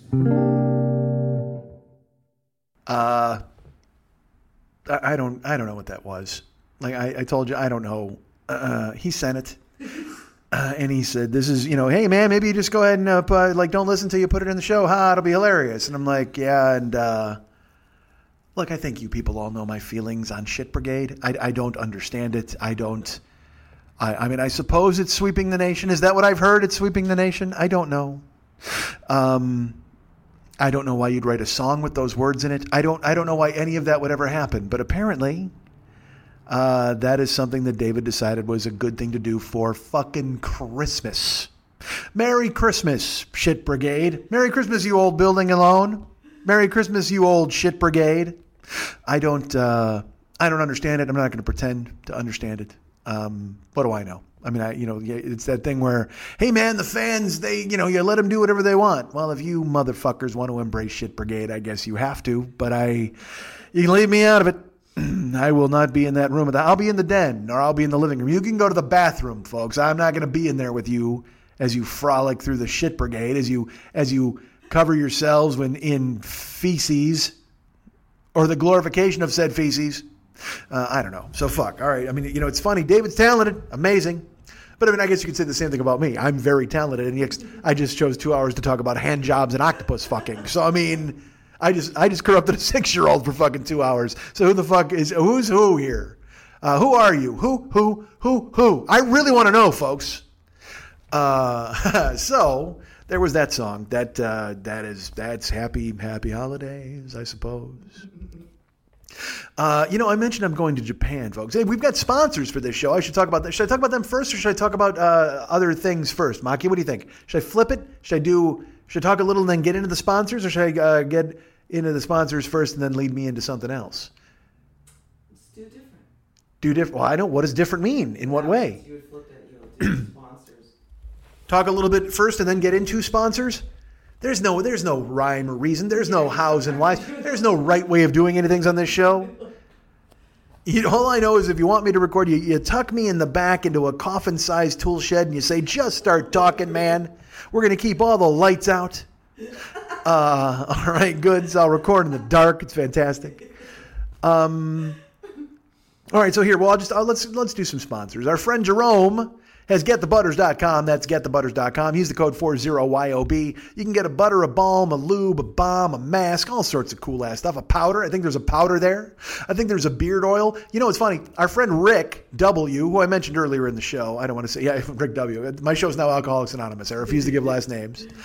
Rick W., he said, hey man, send me that beard oil and I'll try it out. So I sent him his beard oil, and apparently I got a message just now. It arrived today. This Tuesday, it has arrived to Canada just in time for Christmas, so he's going to slather up his face and leave a review on the Jokers page. If you're a fan of this show, you should be in the fan club, the Westside 86 Jokers on Facebook, unless you don't use Facebook. A lot of people I know are stopping using Facebook. I should stop using Facebook. Last night, I don't want to say any names, but someone who's a friend of mine, because look, the friends I have, you know me and my ridiculousness with Facebook. The people I have that are friends asked me to be friends on Facebook. I've not asked anybody to be my friend because I want to have a true friend count of the people who've requested me, because I'm the stupidest man alive. Now I can tell you I have not completely held to that, because I was in Shannon's office a couple of weeks ago, and I'm telling her a story from my childhood that was a very, for me, a poignant and meaningful story of something that happened to me. And I know you're thinking, well, it's a storytelling podcast. Why wouldn't you unveil that story to us, you dumb fuck?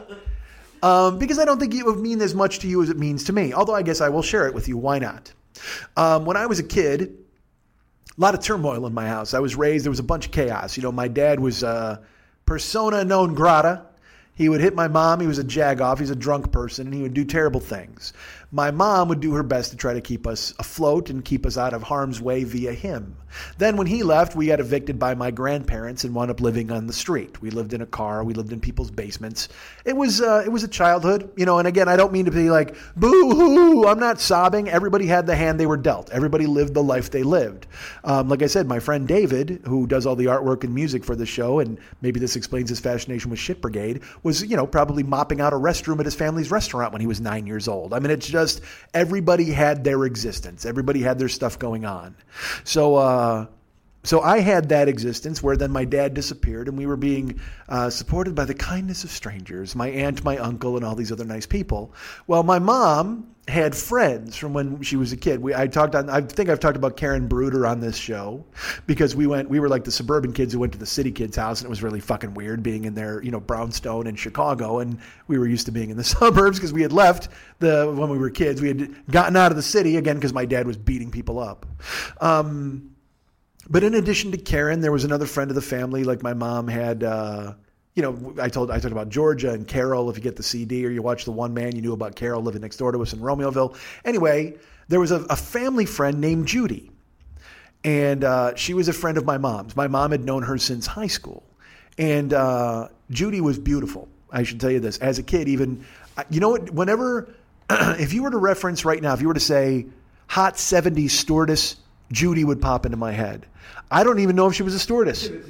But for some reason in my head, because she was different, she was glamorous, she wore fancy clothes, she lived in a fancy, we went to her high-rise, like she lived in an apartment in Chicago. And I remember that my mom and her had tea while we played. Like she didn't have crayons, she had pastels, chalks, you know what I mean? And we would color, and, instead of like, cowboys or whatever, they were, armed, like Buckingham Palace guards, like whatever the fuck. She had all the fancy toys and fancy art. She was an artist, so she had pastels and chalk and things like that and sketch pads.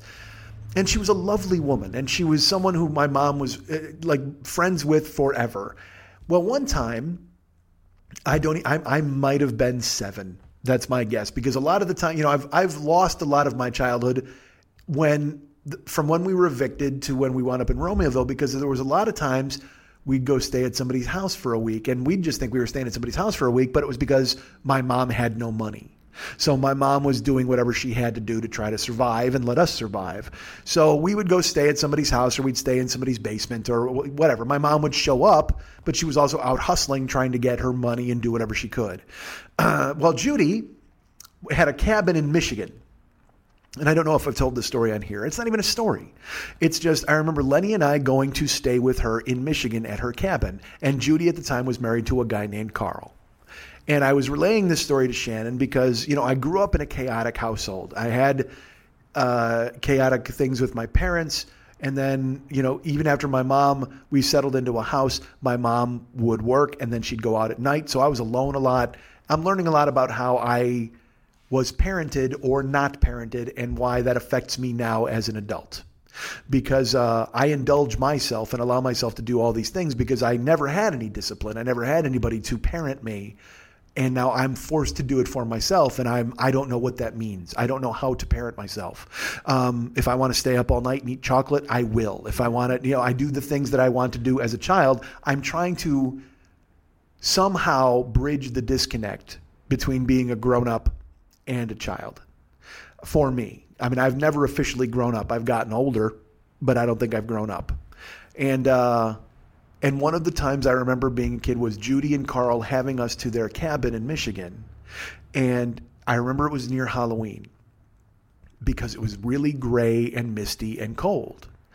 So we went outside, and I remember playing in leaves outside. Like, we didn't have chores at Judy's house. You always had to kind of look out for yourself and be on your behavior around my mom.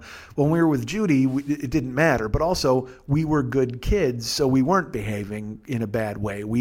And I wanted, I'll be honest with you, I wanted Judy to love me. I wanted her to see me and think I was special. I wanted to be good for Judy because she was fancy. She was different. I knew my mom loved her, but I almost didn't even give a fuck about that. I loved her because she was beautiful and different. And when we went to Michigan, we were there, and I remember playing in the leaves, and Halloween was coming up, and we went out on a speedboat. Her husband Carl had a speedboat, and we drove on the lake or the river or whatever the fuck, some big thing of water. It wasn't an ocean, I know that, because it was fucking Michigan, so it was probably a lake. And we wound up, I remember being in the boat, and we were going fast, and I had a little kid coat on, and I was all bundled up, and they had cared enough to bundle me up before we went out. That was another thing. Judy put coats on us and gloves on us and made sure we were taken care of. And we went out on the boat, and Carl drove, and he let us steer, and he asked us if we liked. I mean, he cared. He wasn't just taking 2 fucking idiot kids out on the fucking lake. He wanted us to have fun. And I had never had any sort of male role model ever take an interest in whether or not I was happy or having fun. This is before my Uncle John became a huge part of my life. We wound up on the boat, and I don't know how long it was. It could have been a 5-minute roll around the lake, but in my mind it was hours of unbelievable joy. Because Carl let us come up and sit up and steer and honk the horn and ride the speedboat, and the ripples in the water and the rain and the cold, and you would think you would be so uncomfortable, and you would think you would be trying to get in where it was warm, but I never wanted it to end. I never wanted to get off that boat because Carl cared about me. He was a man who cared about me and making sure that I was enjoying myself and having fun. He saw me. We parked. after riding around for, like I said, a week. could have been a minute. I have no fucking idea. But in my mind, it was this pleasure journey, this unbelievable transporting to a different world where someone actually cared that I existed. And we went in the house, and I remember going in the house and Judy being there to meet us at the door. She wasn't indifferent to us. She wasn't doing whatever she needed to do to make money to make sure that we didn't die. Okay, she could actually take an interest in us. So we came in and Carl let us come in and the house smelled like cooking. And that's probably another place where I get my smelled like Thursday fucking Thanksgiving family bullshit from. But we came in and she was cooking for us. She was cooking, it was chicken and dumplings. And it's weird that I would vividly remember that meal. And we walked in and she met us at the door and she took our gloves off and our coats and our scarves and asked how the boat was and did we like the ride and what was it like. And she listened to us when we told her what it was. She listened to us and our faces were frozen and mine was so red and there were tears in my eyes from the whipping wind and the rain and the wind in the face. And I didn't care. And I was so excited to tell her about the boat. And we went out there in the pier and we got on and we got to steer and we got to honk the horn. And Judy was, oh my gosh, that's great. Oh my, it's so fun. I'm so glad you had fun. It's really nice. And then we said, do you go on the boat? Yes, she does. But she stayed in to cook this time. And we walked right in and she rubbed my hands between her hands to warm them up and my face. And I remember she hugged me and smelling her hair. She smelled different. She smelled like love and cooking and a lady. And my face was pressed into her neck as she hugged me just to warm me up. Not like a weird hug, like a sensitive. She was just like, oh, and she rubbed my back. And then she let me go and did the same with Lenny and Carl. And we went over to the table and we sat down to eat. And when we ate, we talked. We actually talked about having food, and she told us how she cooked it and did we like chicken and dumplings, and she hoped that we would, and where she got the recipe, and Carl and her talked, and they talked about things they had to do, and they talked about that night, and apparently they had gotten pumpkins and we were going to carve pumpkins, and we did. We finished dinner and they brought pumpkins out and we carved them together as a family, and we took Polaroids of the designs, and they didn't tell us what to do. They said we could do whatever we wanted to do, and I wanted to defer to her because all I wanted to do was what Judy wanted to do. All I wanted to do was what Judy said was good. All I wanted to do was anything that Judy would think would make me look good in her eyes, and I just wanted to be there with her forever. That's all I wanted. And it was, I recognize it now. I can see and realize it was me craving a family. Like wanting so badly to be in some sort of normal circumstance instead of sleeping in back seats of cars and basements and hoping and wishing and wondering and thinking about my dad and unfortunately my mom and my mom was my mom, but she was also the caretaker. She had to make sure everything went well, so she didn't have time to do this. She did what she could to keep us alive. So we carved pumpkins, we took pictures, and I remember having a Polaroid of that, even finding it when I was 30, at my mom's house, and seeing it, and even now thinking, good Lord, I'll never forget that night, those moments. And I told Shannon about it like a week ago, and it came up, because I was talking about whatever other feelings I have now, books I've bought about parenting and codepending and fixing your fucking self and all that nonsense. And so I had to tell her that story, and I am not kidding you. I got home that night and I was on Facebook, and in the margins of Facebook, when you go on there, it will say people you may know. And sometimes I will tell you there's people who listen to the show. I'll get a friend request from someone who I've never known or seen, and I just figure it's a listener. But then it will say, suggested by Maki. So like Maki will tell me to befriend one of their friends, but their friend has no fucking idea that I'm going to become their friend. So I'm always like, well, fuck that. I'm not going to be, that's a weird third-party friend request. Fuck that. This person's got to like me, goddammit. You're going to fuck with my true count. So it will have that in the sidebar. It will say, suggestions for you from friends you know or people you may know. And I don't even know how to explain it.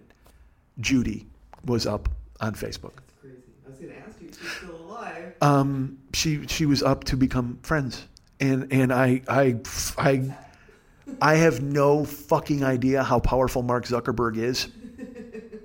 I don't know what else he's listened to in my therapy sessions. I don't get a lot of Facebook offers telling me that I should have, some a fleshlight or any, literally, Mark, Mark doesn't offer to, broker a peace accord with me and any of my exes. You know what I mean? It's like, it's just, but Judy was right there.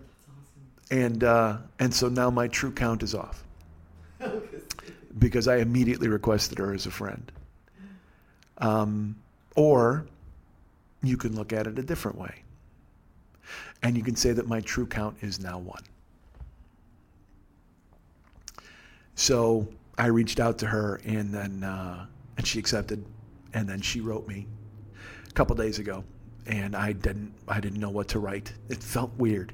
I won't lie, it felt very weird. Because there's so much I want to tell her, that I would love to tell her, but it will come off as fucking bananas because I'm a 50-year-old dude she hasn't seen in 30 years. Hey, by the way, you're not going to believe this one shining moment. It's craziness. But so I finally opened her note yesterday, and I wrote her back and said, hey, listen, this is going to sound odd. I was literally just talking about you, and then that day you came up. And I can only hope that you're well and happy and everything is, and it was nice. I was happy that I was able to write her. And, she wrote me back today. I haven't seen the ex. We're here talking. So who knows? So the bottom line is, folks. Tell her what, nah, she doesn't want to hear that. Bullshit. No. So, what are you, Geo? Hey, you know what, Mike? You should do a YouTube video of that moment you had with Judy. Fuck that. She's not interested. No, you should write her that. No, absolutely not. She could not be less interested. Nope. All right, you know what? I should just tell you this right now. She and I are getting married. All right, so here's the thing. I cannot wait. I hope she still got that boat. We'll get out there. I'll be fucking carving pumpkins. I just want to relive that fucking night over and over. Chicken and dumplings again? What the fuck? You're 50. I don't care. Make them. No, even if you just said something like, you gave me a sense of family when I didn't feel like, just Yes, I understand what you were saying, but moments to you are nothing to someone else. Not necessarily. I'm not saying she'd say it was nothing. I'm not being a shitty guy. I mean, I get it. She may hear that and go, thank you. I'm glad.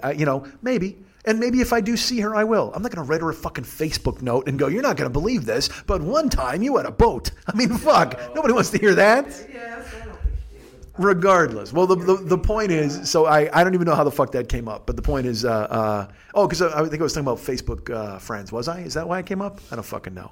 But it was amazing. So so now, hey, there you go. Judy's in my life. She's back. So you know what? Things are turning around. You know what I should do? I should tell her, you know what? There's I have a memory of you that I encased in amber in episode 26 of year 10 of my podcast. And she'll go, I'll give it a listen. And by the time she gets to me fist fucking an octopus and humiliating a 6-year-old, she will leave quietly on her speedboat. Can't do it. Thank you for thinking of me. I can't imagine where you brought me up. Somewhere between handjob house and blowjob house resides Judy with the speedboat. All right. Write down Judy with the speedboat. That's the name of the show. All right. So, how the fuck? I don't even know where so hey, you know what? Go to getthebutters.com. Go ahead and get yourself a bomb or a boat. Go and get a speedboat and then take in a couple of urchins and make them feel good about themselves for fucking 9 hours. And they'll remember it for 41 years. That might be light. Might be 43 years. I think I was probably 7 when I went to see her. All right, so go to getthebutters.com, use the code 40YOB. Our friend Jerome is there. I don't know if you'll get a delivery by Christmas, but you can get stuff for New Year's. What the fuck? Everybody's got to be clean. You need soap fucking 365, 52 weeks out of the year. So why not order some goddamn soap and some butters and some balms and some lubes and some bombs and some masks and some powders and some beard oils like our buddy Rick, who's going to put up a thing on the Joker's page. That's how I spun into it, right? I'm talking about the Joker's page. So anyway, become a Joker. Go to the Westside 86 Jokers and become a fan club member. And there's, there's no dues. There's nothing you got to do. You just sign up there, and then once a week I plug the show. and then Mex draws a Joker and everybody's happy. So please, or he paints a Joker. So by all means, sign up for the Westside 86 Jokers page. It's out there. And again, like I mentioned, Jerome at getthebutters.com. Find him and be happy. Buy some butters and balms and use the code 40YOB. You know what? We also have another podcast that supports us, The Paranoid Strain, folks. Our good friend Fearful Jesuit with this week's show about sovereign citizens. Our good friend Wesley Snipes and all those crazy motherfuckers who don't think they got to pay taxes. They're available now in iTunes. Get episode 5 of The Paranoid Strain featuring our good friend Fearful Jesuit. It's available now. Download it. And here's the thing. Download it. Listen to it. Quake in your boots at the fucking level of crazy that's out there in this goddamn world, but also marvel at the skill that Fearful Jesuit has put together in putting together and bringing this episode to you and letting you know exactly what's out there and who the fuck to avoid. Go ahead and avoid all these motherfuckers. He's literally like a street sign on the internet telling you to go the other way because danger lurks this way. So by all means, listen to Fearful Jesuit on The Paranoid Strain. And when you do listen, here's the thing. Go to iTunes. Review the show in the iTunes store. Tell them the 40-Year-Old Boy Podcast sent you there. Write Fearful Jesuit. Tell him that the 40-Year-Old Boy Podcast sent you. You love the show. You think it's amazing. You think it's something that Mike would never be able to do in a million fucking years. And that's why you like listening to it, because I'm the tails, he's the heads. Go listen to the heads of podcasting while the tails is lurking in the background. You listen to me, I'm tails, I'm there all week long. But then you go find the heads once a month, and that's where our fun Paranoid Strain comes in with our friend Fearful Jesuit. Our friend? I don't know if the podcast is our friend, but he's certainly our friend. But go and please listen to him talking about sovereign citizens. And like I said, in the iTunes store, click on the description of the show and read a bibliography fucking running it. I mean, dude, more information than you could ever hope to have about any podcast episode ever made. It's brilliant. It's a nice little follow along, like I said, a bibliography for the episode itself. And review the show, write him, get involved, tell him we sent you, and please love the show. That's The Paranoid Strain, available in the iTunes store with our friend, the host, Fearful Jesuit. Please check it out now. You want to be an Uber driver? You want to be a Lyft driver? Of course you do, goddammit. Why wouldn't you want to fucking get out there on the road and schlep strangers around and have bad things happen? Don't you want to have strangers possibly tell you that they want to show you their dick? Doesn't that want to happen? Don't you want to get somebody in your back seat like I had this particular week and who decided that he had to go to the bathroom and he asked me if I could pull over on the highway so he could just go ahead and take a leak? No, I can't. Thank you for thinking of me, though. I'll tell you what, I can pull over and let you out, but I'll be driving away. I'm not going to be waiting for you. I'm not going to be complicit in your misdemeanor, you fuck. And if you piss in my back seat, I got news for you. It's going to be a lot messier than you think with trachea all over the fucking place afterwards because I'm going to fucking tear yours out. But luckily, he wasn't that drunk, so he was able to hold off. And I offered. I said, look, I can get off at the next off-ramp and we can go to like a gas station or something, but I don't know. And he's just like, no, I'm okay. I'll make it. If you're an adult and you're having that conversation, you're a fucking sad fucking sack. Hey, can you pull over here on the freeway so I can take a piss? What? The fuck is wrong with you, Foster Brooks? Hold your fucking booze. Maybe you don't mix mixed drinks and pussy. How about that? Because you are clearly a fucking pussy if you can't hold your fucking liquor to get home. Terrible. But you know what? That will never happen to you. You can go out. You'll find all the beautiful people. I'm the one who drives all the jag-offs. Please, folks, here's what you need to do. Go ahead and use my code at Lyft. That's Mike 720057, MIKE 720057. And that's, I thought it was all caps, but I don't think it needs to be. Whatever. Use the code Mike 720057. Become an Uber driver. Or I'm sorry, that's a Lyft driver. That's a Lyft person. If you want to be a Lyft person, do that. Also, if you want to be just a Lyft passenger for your first time ever, use my code. Guess what? Somebody outside of America used my code.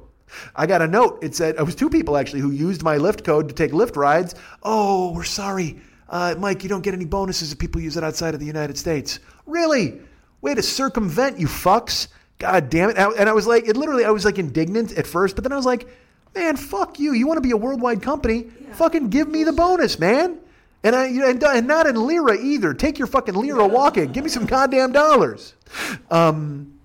So if you're out there in the world and you're using my code, thank you. And I don't give a fuck. Use it. Even if I don't get the bonus overseas, that's fine. Still use it because then I still get that fucking shady email. Maybe, again, eventually I'll change the system. Maybe if enough people use my code outside of America, then they'll be like, hey, you know what? This dude, he's like a goddamn Lyft machine. So then they'll fucking change the thing and I'll get some dough out of these assholes.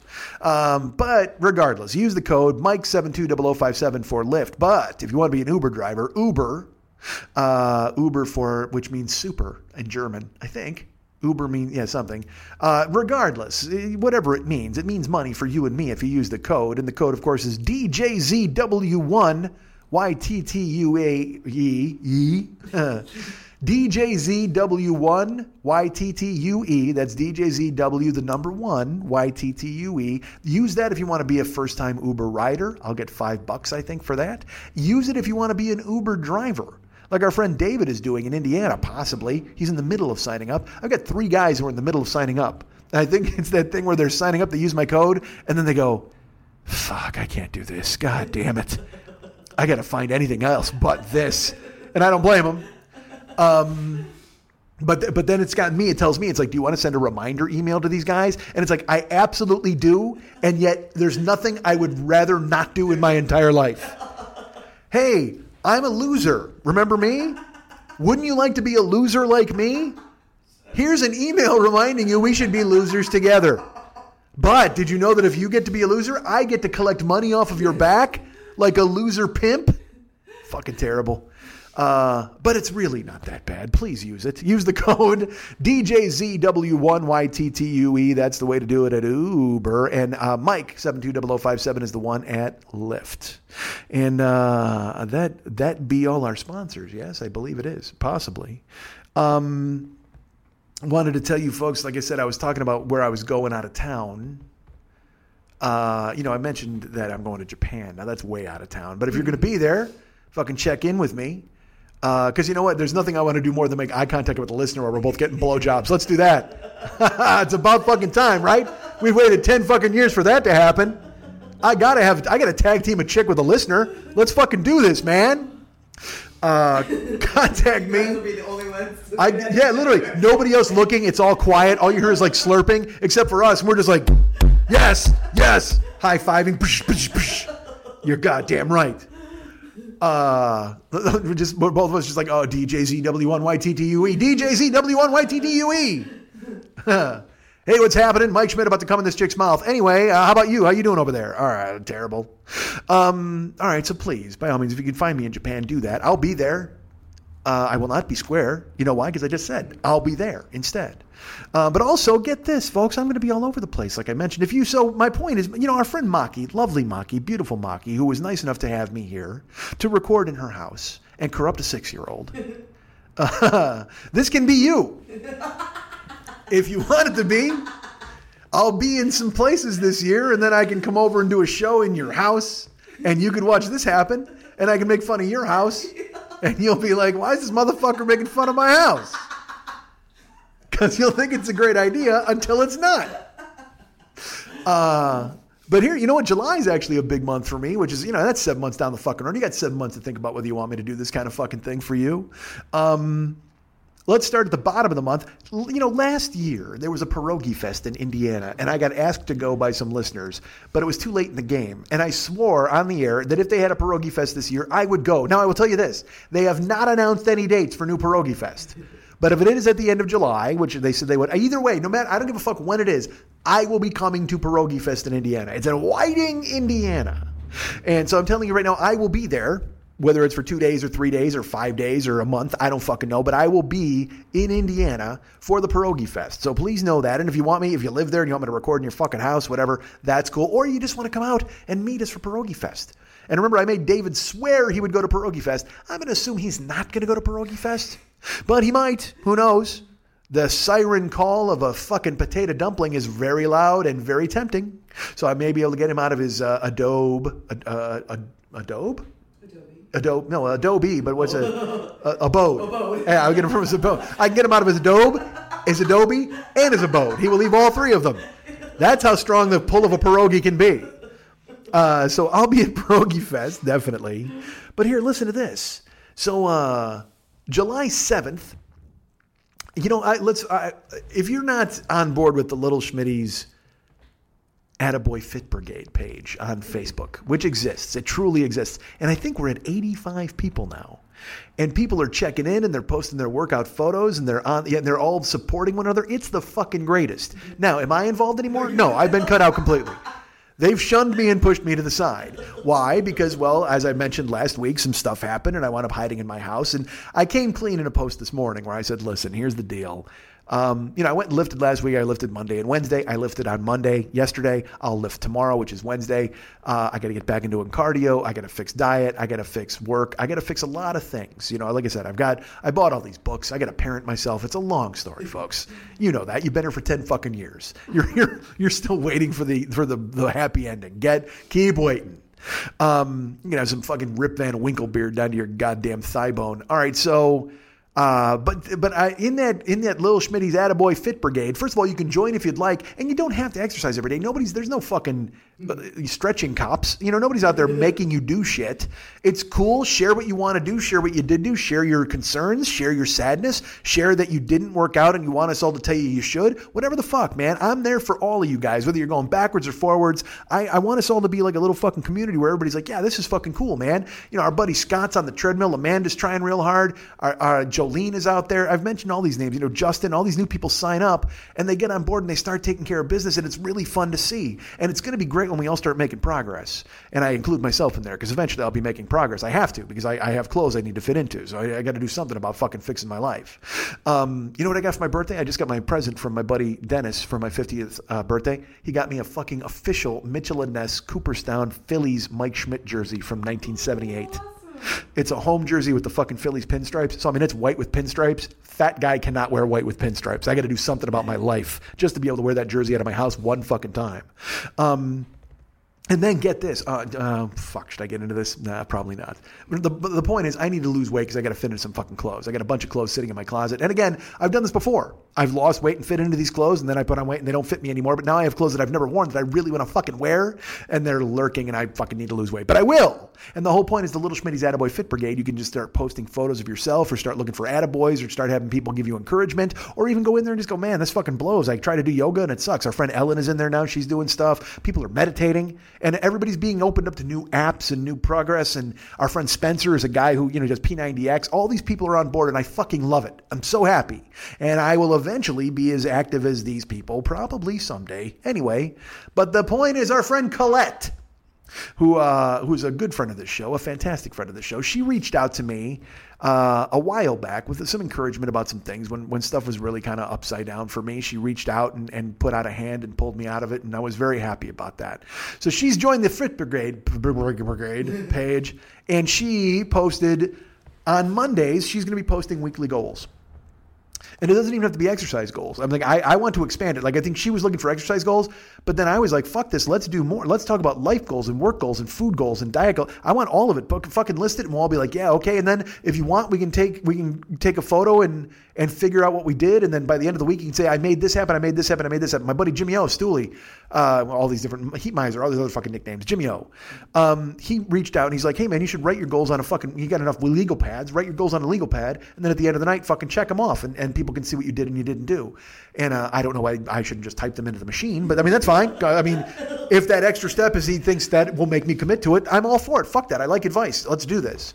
But Colette, who I told you I really liked because she had this idea of putting up the goals, she reached out to me when I announced the Attaboy Fit Brigade page. She's like, look, come out here to Indiana. It's by Cincinnati. Come here in July. There's a Spartan Sprint. Do it with me. And I Googled it immediately. It's like a Warrior Dash, where you go out and you're running through mud and ropes and all that bullshit. And I just immediately wrote her back. I said, I'm in. Done.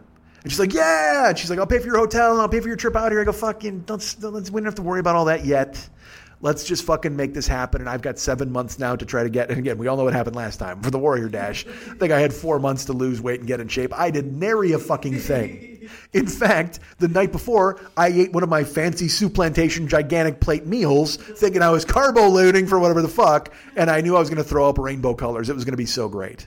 But the point is, July 7th, 2018, Lawrenceburg, Indiana, the Spartan Sprint. I am in with Colette and any of you who want to show up there and sign up and do this with me. Let's fucking go and let's do little Attaboys, little Schmitty's Attaboy Fit Brigade as a group, or even if it's just me and Colette. You know what we're going to do? We're going to handcuff ourselves to each other like the Defiant Ones and make it fucking happen. She gets to be Sidney Poitier. I get to be Tony Curtis. I'd much rather be Sidney Poitier. Colette, why did you get to be fucking Sidney Poitier? I'm Sidney Poitier. You get to be Tony Curtis. But all of us can chain each other up like the goddamn defiant ones. Let's do this, man. July 7th, 2018, Lawrenceburg, Indiana, which I understand is just outside of Cincinnati. And I will tell you this, it's a Saturday run. I would like to try to tie a show into this, whether it's recording a podcast in some venue or in somebody's house, or whether it's doing an actual show in a club or a theater. I don't know what they have in Cincinnati. I have not started Search One. But if anybody has any suggestions, and also, I'm all for just hanging out in my fucking hotel. We can hang out in the lobby, hang out all fucking night. Afterwards, we can go eat steak and fucking recover, eating fucking protein and whatever we got to do after the Spartan Sprint. And let's call it, we can call it even like a Fit Brigade convention, whatever. I don't know. I don't want to, what the fuck. We can just all get together because it seems centrally located. Cincinnati's in the Midwest. I mean, I know a lot of you guys are east, west, all over the fucking place. I understand there's 2 of you using Uber in the fucking Middle East. Good for you. Or Lyft or whatever the fuck it was. But man, fucking join me in Cincinnati. So, July 7th, 2018, the Lawrenceburg, Indiana Spartan Sprint. Go to their website. I think the entry fee is like $70 or something like that. And let's get on board, man. Let's fucking do this. Maki's going to do it. She's going to come out there. She's already excited. You know who else is going to do it? Nathan. 6-year-old Nathan is going to get out there. He's going to be precocious. He's going to beat all of us. He's going to fucking rampage all the way to the goddamn finish line. You know who I might get? Judy in her speedboat. Maybe she'll fly out there and she'll come out and roll around. And afterwards, she'll make chicken and dumplings for all of us. Bullshit. She's in. She doesn't know what she fucking got herself in for. She's making chicken and dumplings for the whole fucking Attaboy Schmidt Brick Brigade after the fucking run. It's going to be fucking so great.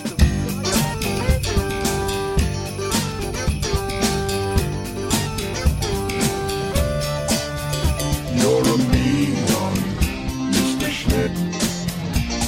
You really are a heel. You're as cuddly as a cactus. You're as charming as an eel, Mr. Schmidt. You're a bad banana with a greasy black peel.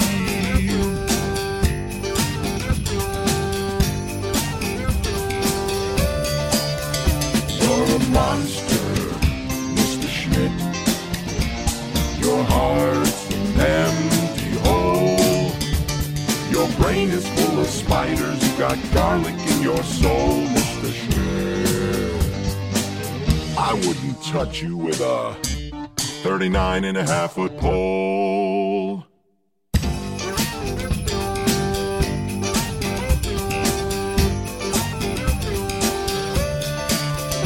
You're a vile one, Mr. Schmidt. You have termites in your smile. You have all the tender sweetness of a seasick crocodile, Mr. Schmidt. Given the choice between the 2 of you, I'll take the seasick crocodile.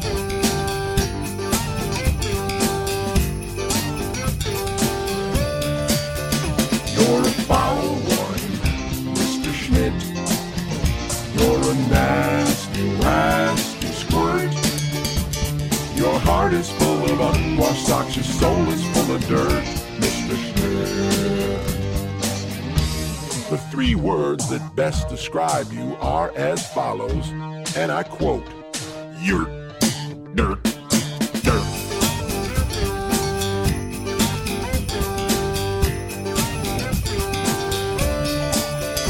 You're a rotter, Mr. Schmidt. You're the king of sinful sots. Your heart's a dead tomato squashed with moldy purple spots, Mr. Schmidt. Your soul is an appalling dump heap, overflowing with the most disgraceful assortment of deplorable rubbish imaginable, mangled up and tangled up knots.